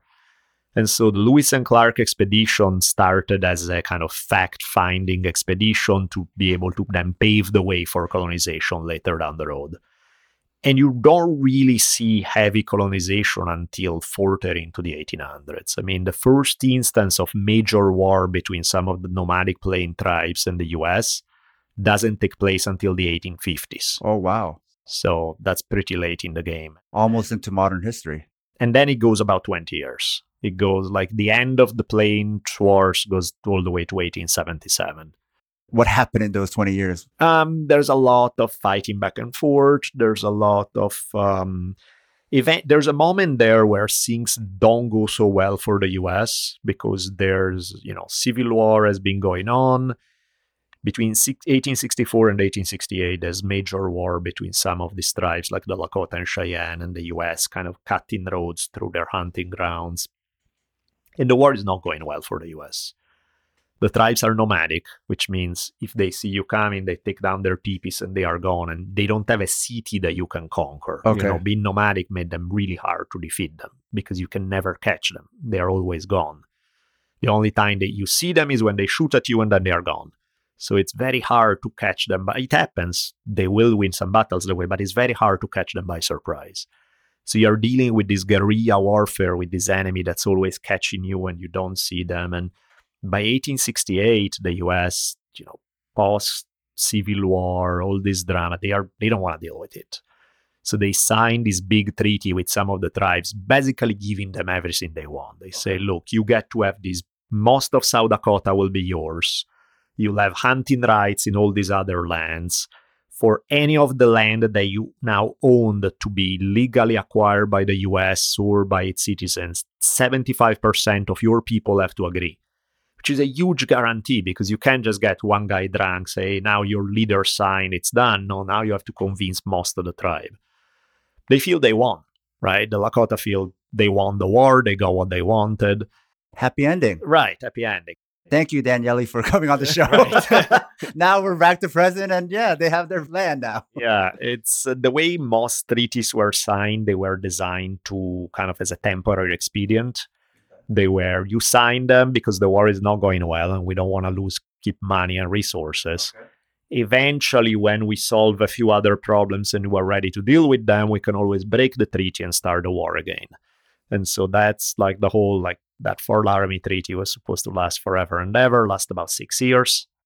Somebody who clearly wanted to break the treaty, but they needed an excuse to get it going. They launched this expedition into the Black Hills of South Dakota, which was native land, but to try to find out whether there's gold or not. Because the second you get out and say there's gold, there's going to be a shitload of miners coming in, invading the land. The Lakota will retaliate. Now the US will come in and say, hey, you can't kill. Yes, sorry about the fact that now our citizens are invading your land, but you can't really retaliate like that. Why don't you sell it to us? When they don't sell it, then it's like, okay, enough people want the land open, screw the technicalities, be done with the treaty, just break the treaty and start the war again. Is this the first time they tried this, or is this a playbook? No, this is a playbook. This happens all the time. The only difference is that in this case, the tribes actually gave them enough of a break to, in some cases, the US can just win in the first round. This is a case where they lose the first round, so they have to regroup a second and then go back for round two. And even round two doesn't look so good. It looks, you have the United States Army in the 1870s. The Lakota and Cheyenne, I think the entirety of the tribe is probably 20 to 30,000 people. It's nothing, it's David and Goliath kind of thing. But even then, they rush it a little, they were trying to wipe out all the bison so that these tribes would starve. They have nothing left to go on. But there's still enough going that the tribes, when they do attack them, there's one of the famous battles, big defeats of the U.S. Army there, the Battle of the Little Bighorn in Montana, where Custer and these guys get wiped out by the Lakota and Cheyenne. But eventually, that's kind of like the swan song. You have your last cool battle. You still defeat the U.S. Army in the 1870s, but these guys are getting too efficient at tracking you down. There's less and less bison to go around. One after another, the various tribes have to surrender. And that's by 1877, is pretty much the gig is up. Across the U.S., there will be a few isolated cases, like in the Southwest, there's going to be Geronimo and the Apache. They last maybe another decade into the 1880s, and then it's done. And what do you mean by done? Is that at that point they get sent to reservations? Yeah. I mean, a bunch of tribes were already on reservations, right? But that already happened in various ways. But by that point, it's everybody. There really are no tribes left not on reservations. So the Plains tribes weren't really affected by the Trail of Tears then? It was basically war and starving them out and lying and breaking treaties. And then they were just decimated and defeated until they were sent to reservations. Trail of Tears was for tribes further east. As the U.S. conquered all around them, was like, okay, what do we do with these guys who are in our midst? And the initial option that was pushed heavily was assimilation. We're not racist. Yeah, these guys have weird dark skin, but if they become just like us culturally, they can be our dark little brother. So become Christian, learn how to read and write, become good copy, all that stuff. Eventually, even that was not good enough. So it was like, no, we actually want their land and we need it. We can't really wipe them out because that's a little too gory. Genocide is uncomfortable. So why don't we just push them out of the way? That way we don't have to assimilate them among us, because who the hell wants a native as a neighbor? But we don't have to get our hands dirty with genocide. We'll just push them west. And west, in this case, meant Oklahoma, because nobody wants to live in Oklahoma anyway. So just send them there. To your point about assimilation, didn't some of the native peoples, the tribes, try to assimilate as in they're going to dress, Western garb? Yep. They're all Christians now. So didn't they try to prove that, hey, we are assimilated. We are very European now.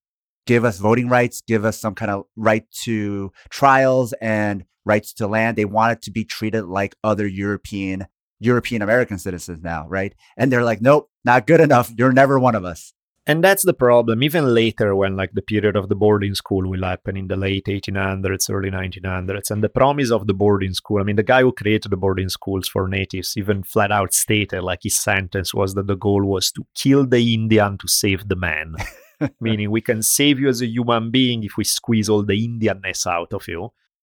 But even that wasn't real, because the boarding schools were really good at the killing the Indian part and squashing native cultures. But the reality of racism in the late 1800s, early 1900s is that no matter what you promise, the doors to white society were not open if you are native, no matter how assimilated you were.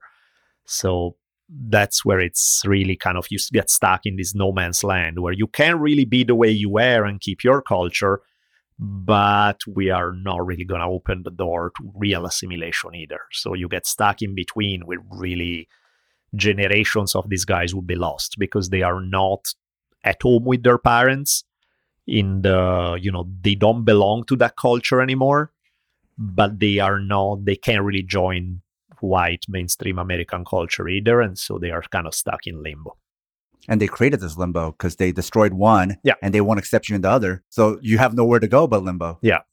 We talked a lot about the British and the French, but I've learned either through pop culture references that the other Europeans that were able to come to North America first were the Scandinavians or the Norwegians. There were some that come, yeah. They will arrive. They will largely become part of mainly British settlements. They will, in fact, when we say British, it's kind of bullshit because it's there's even the British colonies initially weren't really that unified culturally because you had people from different nations who were British. They weren't really British, they were exactly some Norwegian guy in a British colony. They may not even speak English. They may, so there were people spoke different languages, often had different religions. They definitely belonged to different social classes. There really wasn't a whole lot to unify them. As weird as that may sound, one of the things that create a common American identity is hating Indians. And that happens largely during the French and Indian War. But French and Indian War was 1754 to 1760, What happened there is that if you are at the frontier, when the war breaks out and the tribes allied with the French start raiding British settlement, doesn't really matter if you're German or English or Irish, doesn't matter if you're higher or lower class, doesn't matter whether you're Catholic or Protestant, you're still getting raided by the tribes. So the one thing that now, you all hated each other before on religion, language, social class, but the one thing you now all have in common is those guys are our enemies. Screw the natives. You hate them too, I hate them too. We have that in common. That starts becoming the glue that creates a more unified society of what will eventually become American society. Well, that is the basis of even modern nationalism. It's not even about what we all have in common or what we all like. It's more about who we all hate together. Of course, that's what it is. But what you're mentioning with egging on stuff to create a war just to take their land, and even using what we wouldn't consider like classical white Anglo-Saxon Protestant Americans, it reminds me of the U.S. war with Mexico, where it was like kind of this antagonizing of Mexico until we can force a war. And then a majority of the soldiers were new immigrants, and a lot of them didn't even speak English. Yep. You know, a lot of them were Germans or Irish, or, they weren't even Protestants, a lot of them.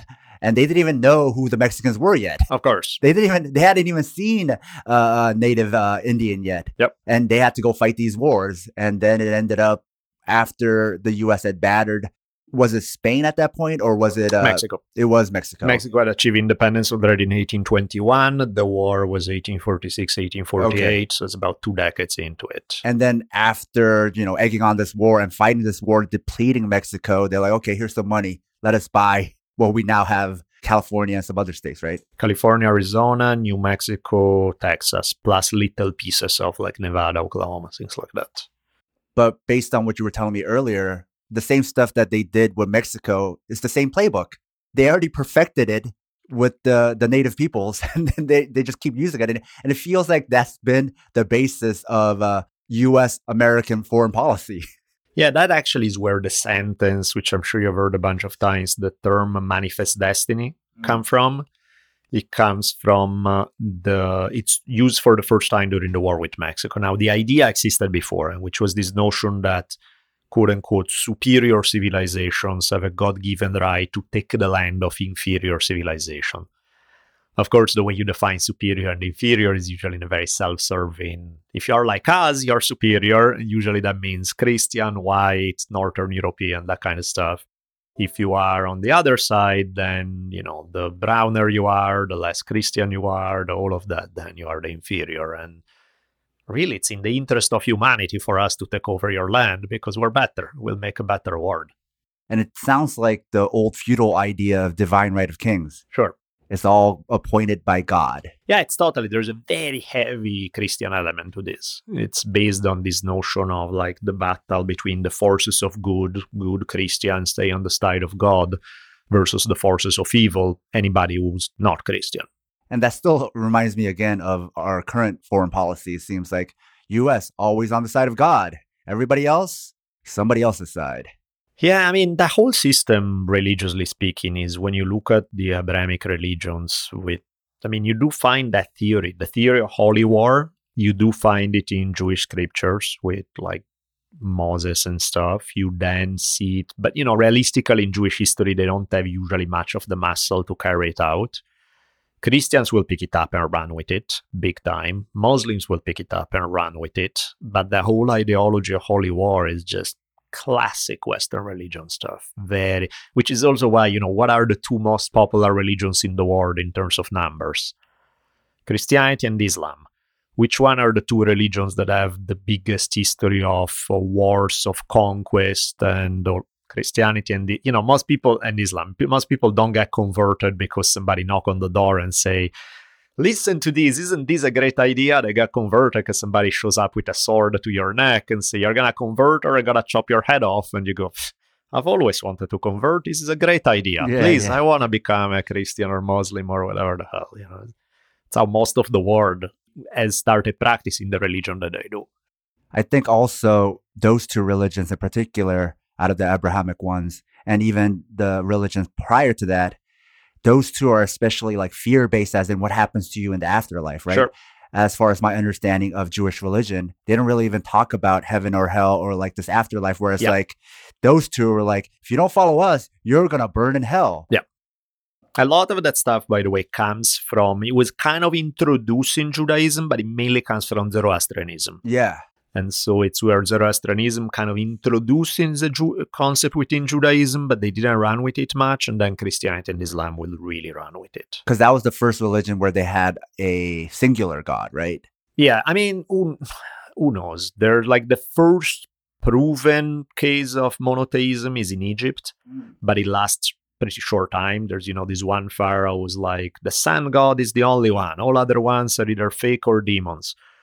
But he's only in power for like, I forget how long, 18 years, 20 years, something like that. And so once he's dead, the Egyptians are like, fuck that guy. We'll go back to polytheism. So while technically is the first proven example, didn't leave much of a legacy. And then depending on when you consider Jewish monotheism to begin, which is very debated, Zoroastrianism possibly before, definitely influenced Judaism. And then from there, you got all the modern Western religions. Once you come up with like the most hulked up God where, all the other gods were like one of many gods, but it wasn't the absolute strongest, baddest. Like it turned into my dad is better than your dad. Of course. And they created the ultimate dad. And on top of that, they created the thing where, and if you don't follow my dad, then something bad's going to happen to you. Well, monotheism is kind of built on that, because if you have the idea that there's only a singular God that tells you this is the way we need to live life, that's the right way, there are not too many options at that point. You either follow it or you don't. There's a line in the sand that's drawn there, and you either are with us or you're against us. There's not a whole lot of room for neutrality. It's different from concept like in most Asian traditions, most indigenous traditions. They have this sense of the divine, but that you can never really fully know it. At best, you get a glimpse. So if somebody has a different viewpoint, different may mean bad, doesn't automatically mean bad. It's like, let me check it out. Oh, actually, that I like your stuff. I'm going to borrow it. I'm going to add it to mine. So you can have 2, 3, 4, 5 religions at the same time. In a monotheistic one, there's only room for one, right? Because there's one God telling you what to do. That's it. All other choices are the bad ones. If you're not with God, then you're with the devil. If you're not with our one way, then you're one of the bad guys. As far as history, right? A lot of people know of the Dark Ages. They've heard of this. And then they also hear about the rise of Christianity. And they think of this as 2 different periods when it's actually the same period. The Dark Ages is dark because it's also we became stupid again. Is coincidentally, maybe not coincidentally, also the rise of Christianity. Well, I mean, theocracies, as a general rule, they are not the most open to innovation or creating new things or all of that stuff. So, in fact, it's funny when people are like, oh, all the things that we value in US today, individual rights, freedom of the press, freedom of religion, they are a heritage of Judeo-Christian values. I'm like, no, they were created in spite of Judeo-Christian values. If you look at Christianity was around for almost 1800 years before the US came into being. Do you see anything popping up in the history of Christianity before that even resemble it's the Enlightenment in reaction to the theocracy and the squashing of religious and individual rights that took place under a Christian theocracy that the Enlightenment pushed back and create something that will give the theoretical foundations to things like the United States.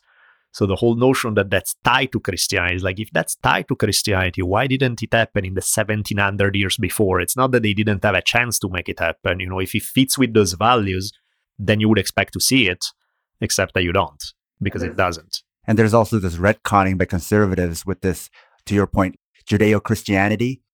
During the Enlightenment, there was no Judeo-Christian. I think Christians were still trying to kill the Jews. Of course. Which is one of the things that's funny today about like the love for Israel among evangelical Christians. Christian fundamentalists hated Jews forever.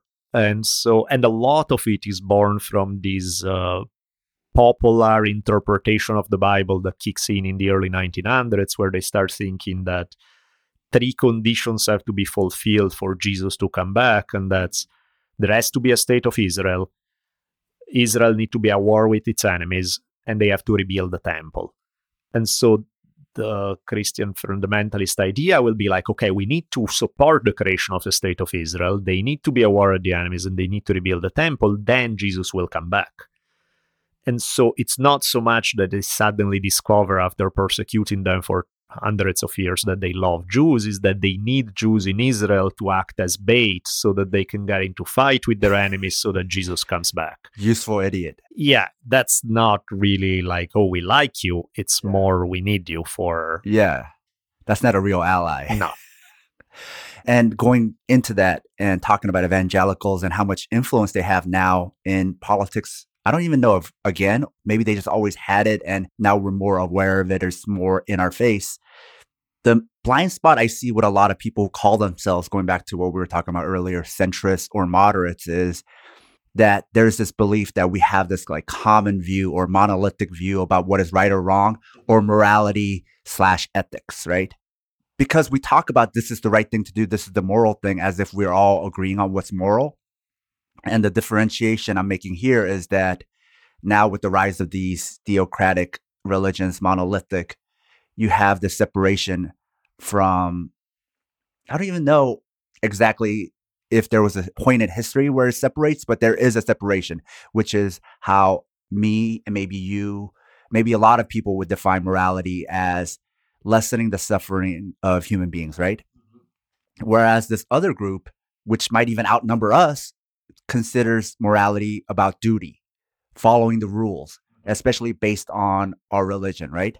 So we think of it as monolithic. So we could get along because we all want to be just and we want the right moral things. And it's like, yeah, but what we mean by morals, one side might mean like less suffering of human beings, maybe even animals, versus following the rules and doing the duty, right? And a lot of times, maybe those rules, like if you believe the one rule is like homosexuality is wrong, then it is your duty, the moral thing, to follow that, right? And a lot of times there is some overlap, so we get confused, but those overlaps can be coincidental. Of course.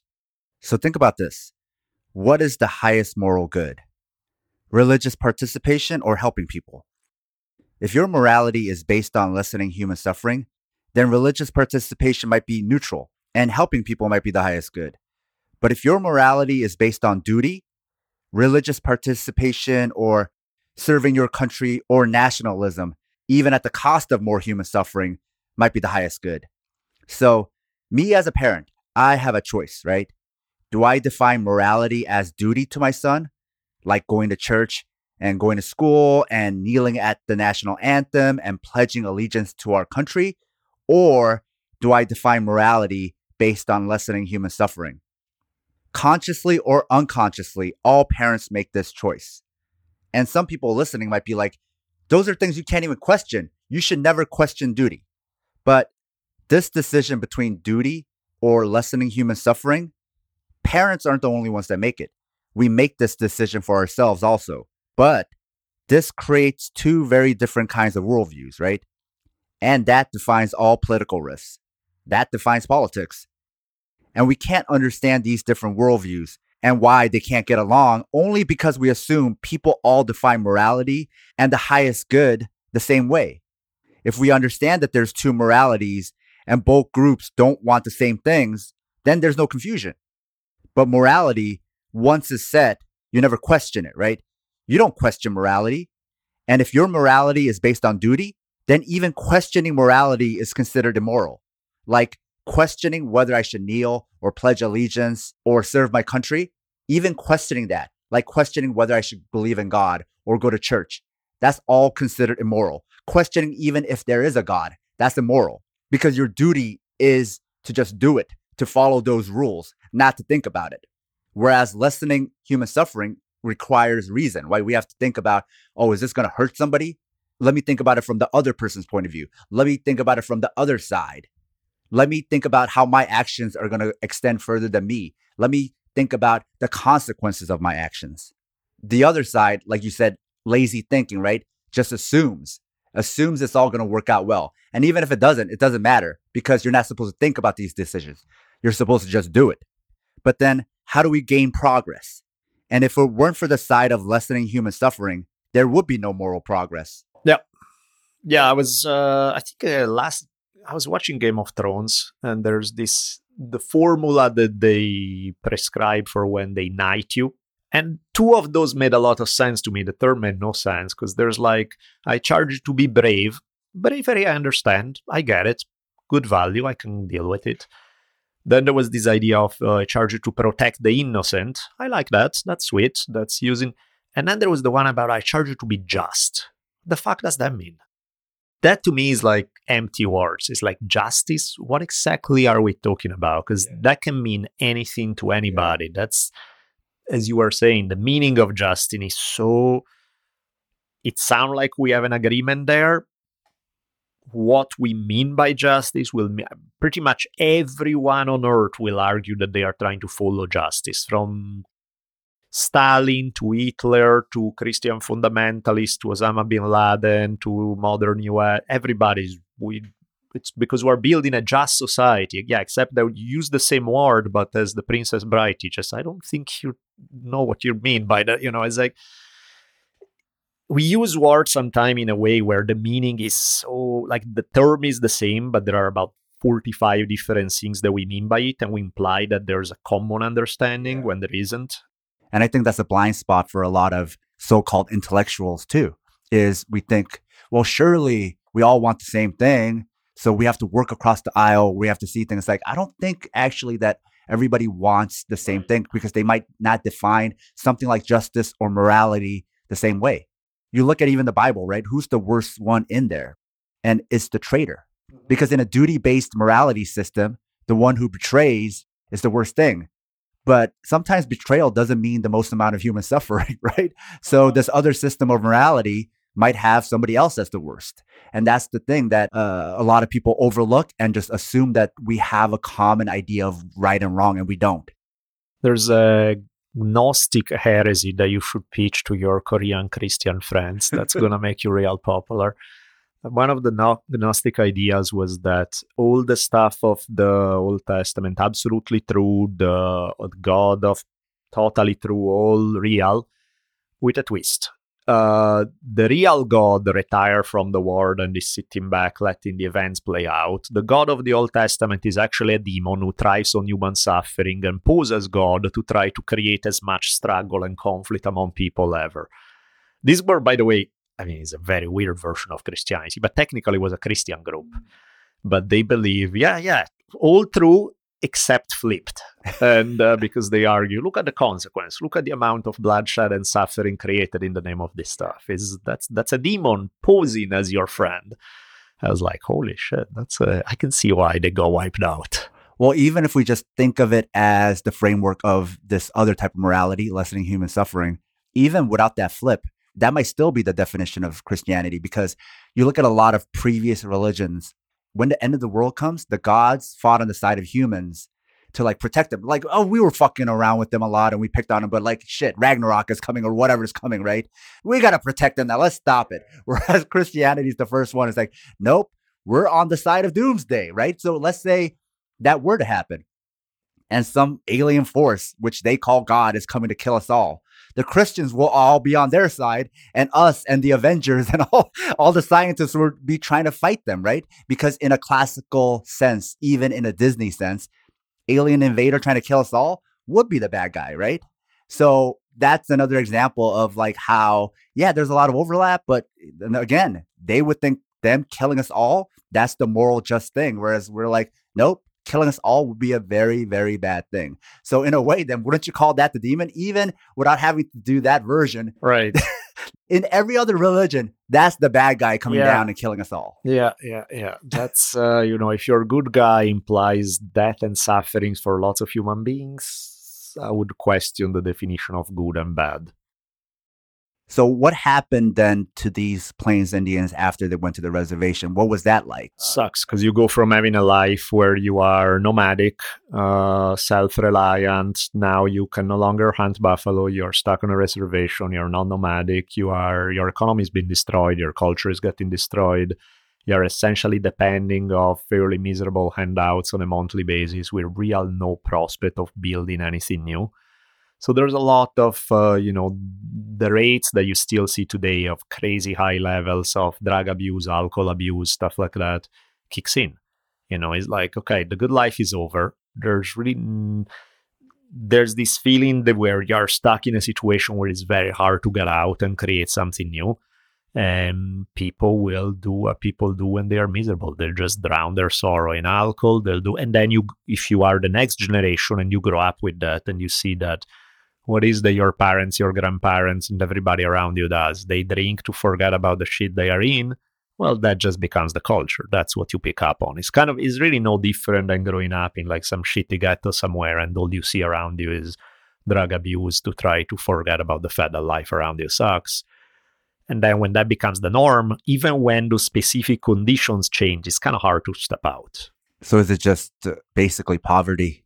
Yeah, there's a lot of poverty for sure. There has been a lot of all the classic negative things that you see happen in really poor places, with the addition that these are in the middle of, you are in a rural area versus a city, so there are even less opportunities in a sense. And the population has just been dwindling over time? No, has grown if anything. Okay.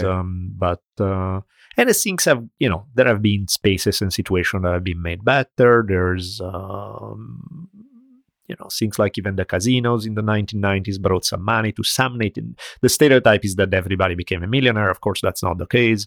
It's first, most tribes don't have casinos. Second, the ones that do have casinos, most of them they cater to a really small audience because they're in the middle of nowhere. So the ones who made it big are relatively few. But still, even that was some money that allowed to start some things. So better than nothing. And that's where we are now. Yeah. Where's the happily ever after? Where's this archetype story that the Western world kept promising us? Because that was ultimate conflict, right? So the story is always promising ultimate conflict, really leads bad. To some great stuff. Yeah. It's funny though, because I think as I read and been involved with this stuff for so long, that none of the ugly stuff of this story really fazed me that much.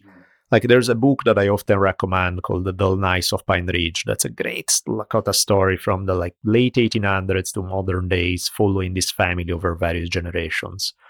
And I always think of the book as funny and hilarious and kind of happy. And everybody who reads it, that I'm like, oh man, it's an awesome book, but it's depressing as hell. I'm like, what do you mean? And no, it's like, oh yeah, there's a massacre. Oh yeah, they got their land taken. Oh yeah.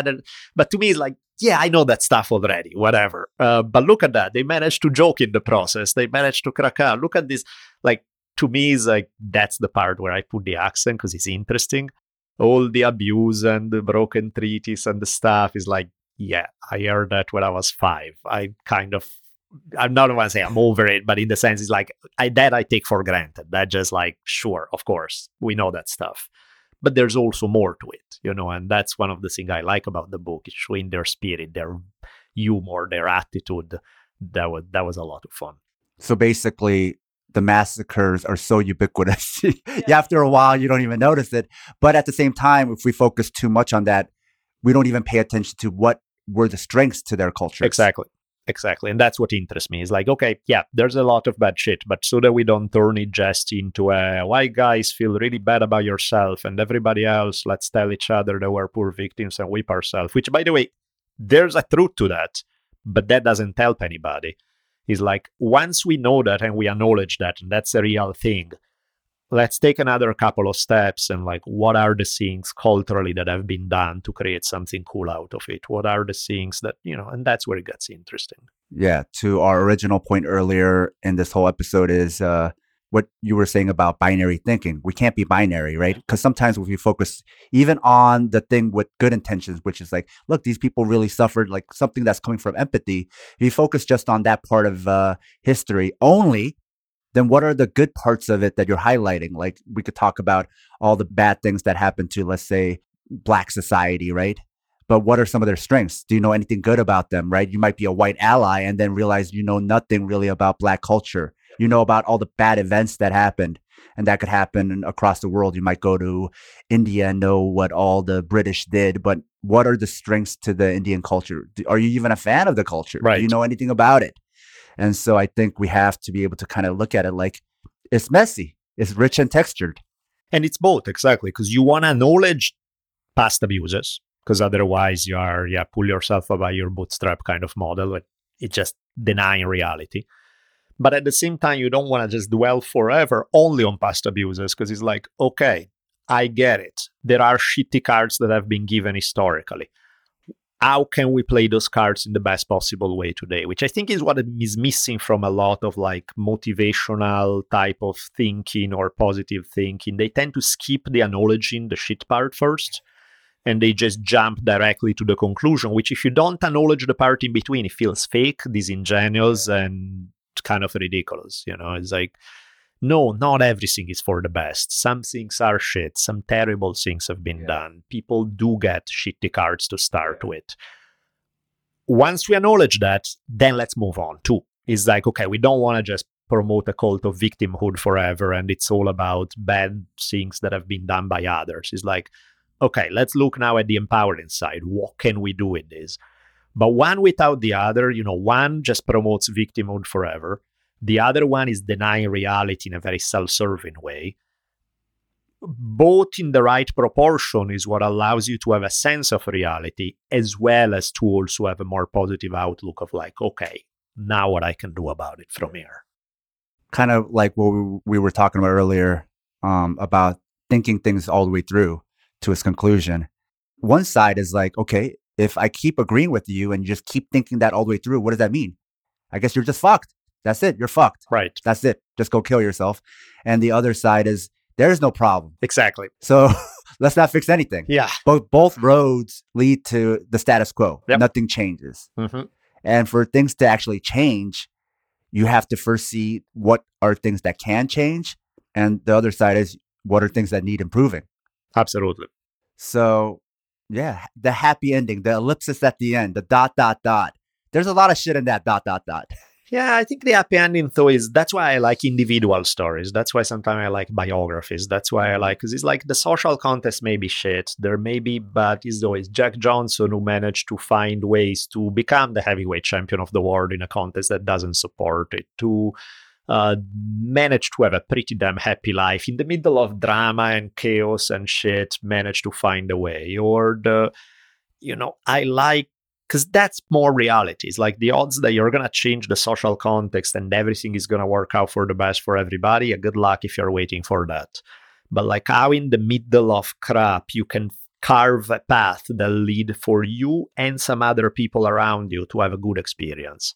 That to me is fascinating. And it's probably more, we all would like to wake up tomorrow in utopia, but the odds are probably not happening. And if you're waiting for that to happen to be happy, you're going to wait a long fucking time. Let's end there. Thank you for your time, Daniele. Where can people find you? The gods of Google are good. So it's, if you can manage to type my name correctly in Google, it will show up. Twitter, I think it's my first initial, the letter D, and last name Bolelli, Bolelli. I have a public Facebook page. I recently got bullied into starting Instagram. I still don't get it, but okay, I'll do that. So, all the good stuff. History on Fire is now, you can still get it for free. I mean, if you subscribe on iTunes, you will get a couple of episodes a year for free, and there are a little bit in the archives. Most of it will be now through Luminary as a subscription service. Drunken Taoist, on the other hand, is just freely available. And for History on Fire, you have a website, right? So to make it simpler, they could just go to the website and they'll know where to go to find it. I'm sure we're setting it up now to have, the website is there, but we're setting up the connection to Luminary of how to go from there and so on. What's your website? historyonfirepodcast.com. Not to be confused with historyonfire.com, with like a Christian fundamentalist who owns it. That is like, it's a different story. All right. Thank you, Daniele. Sweet.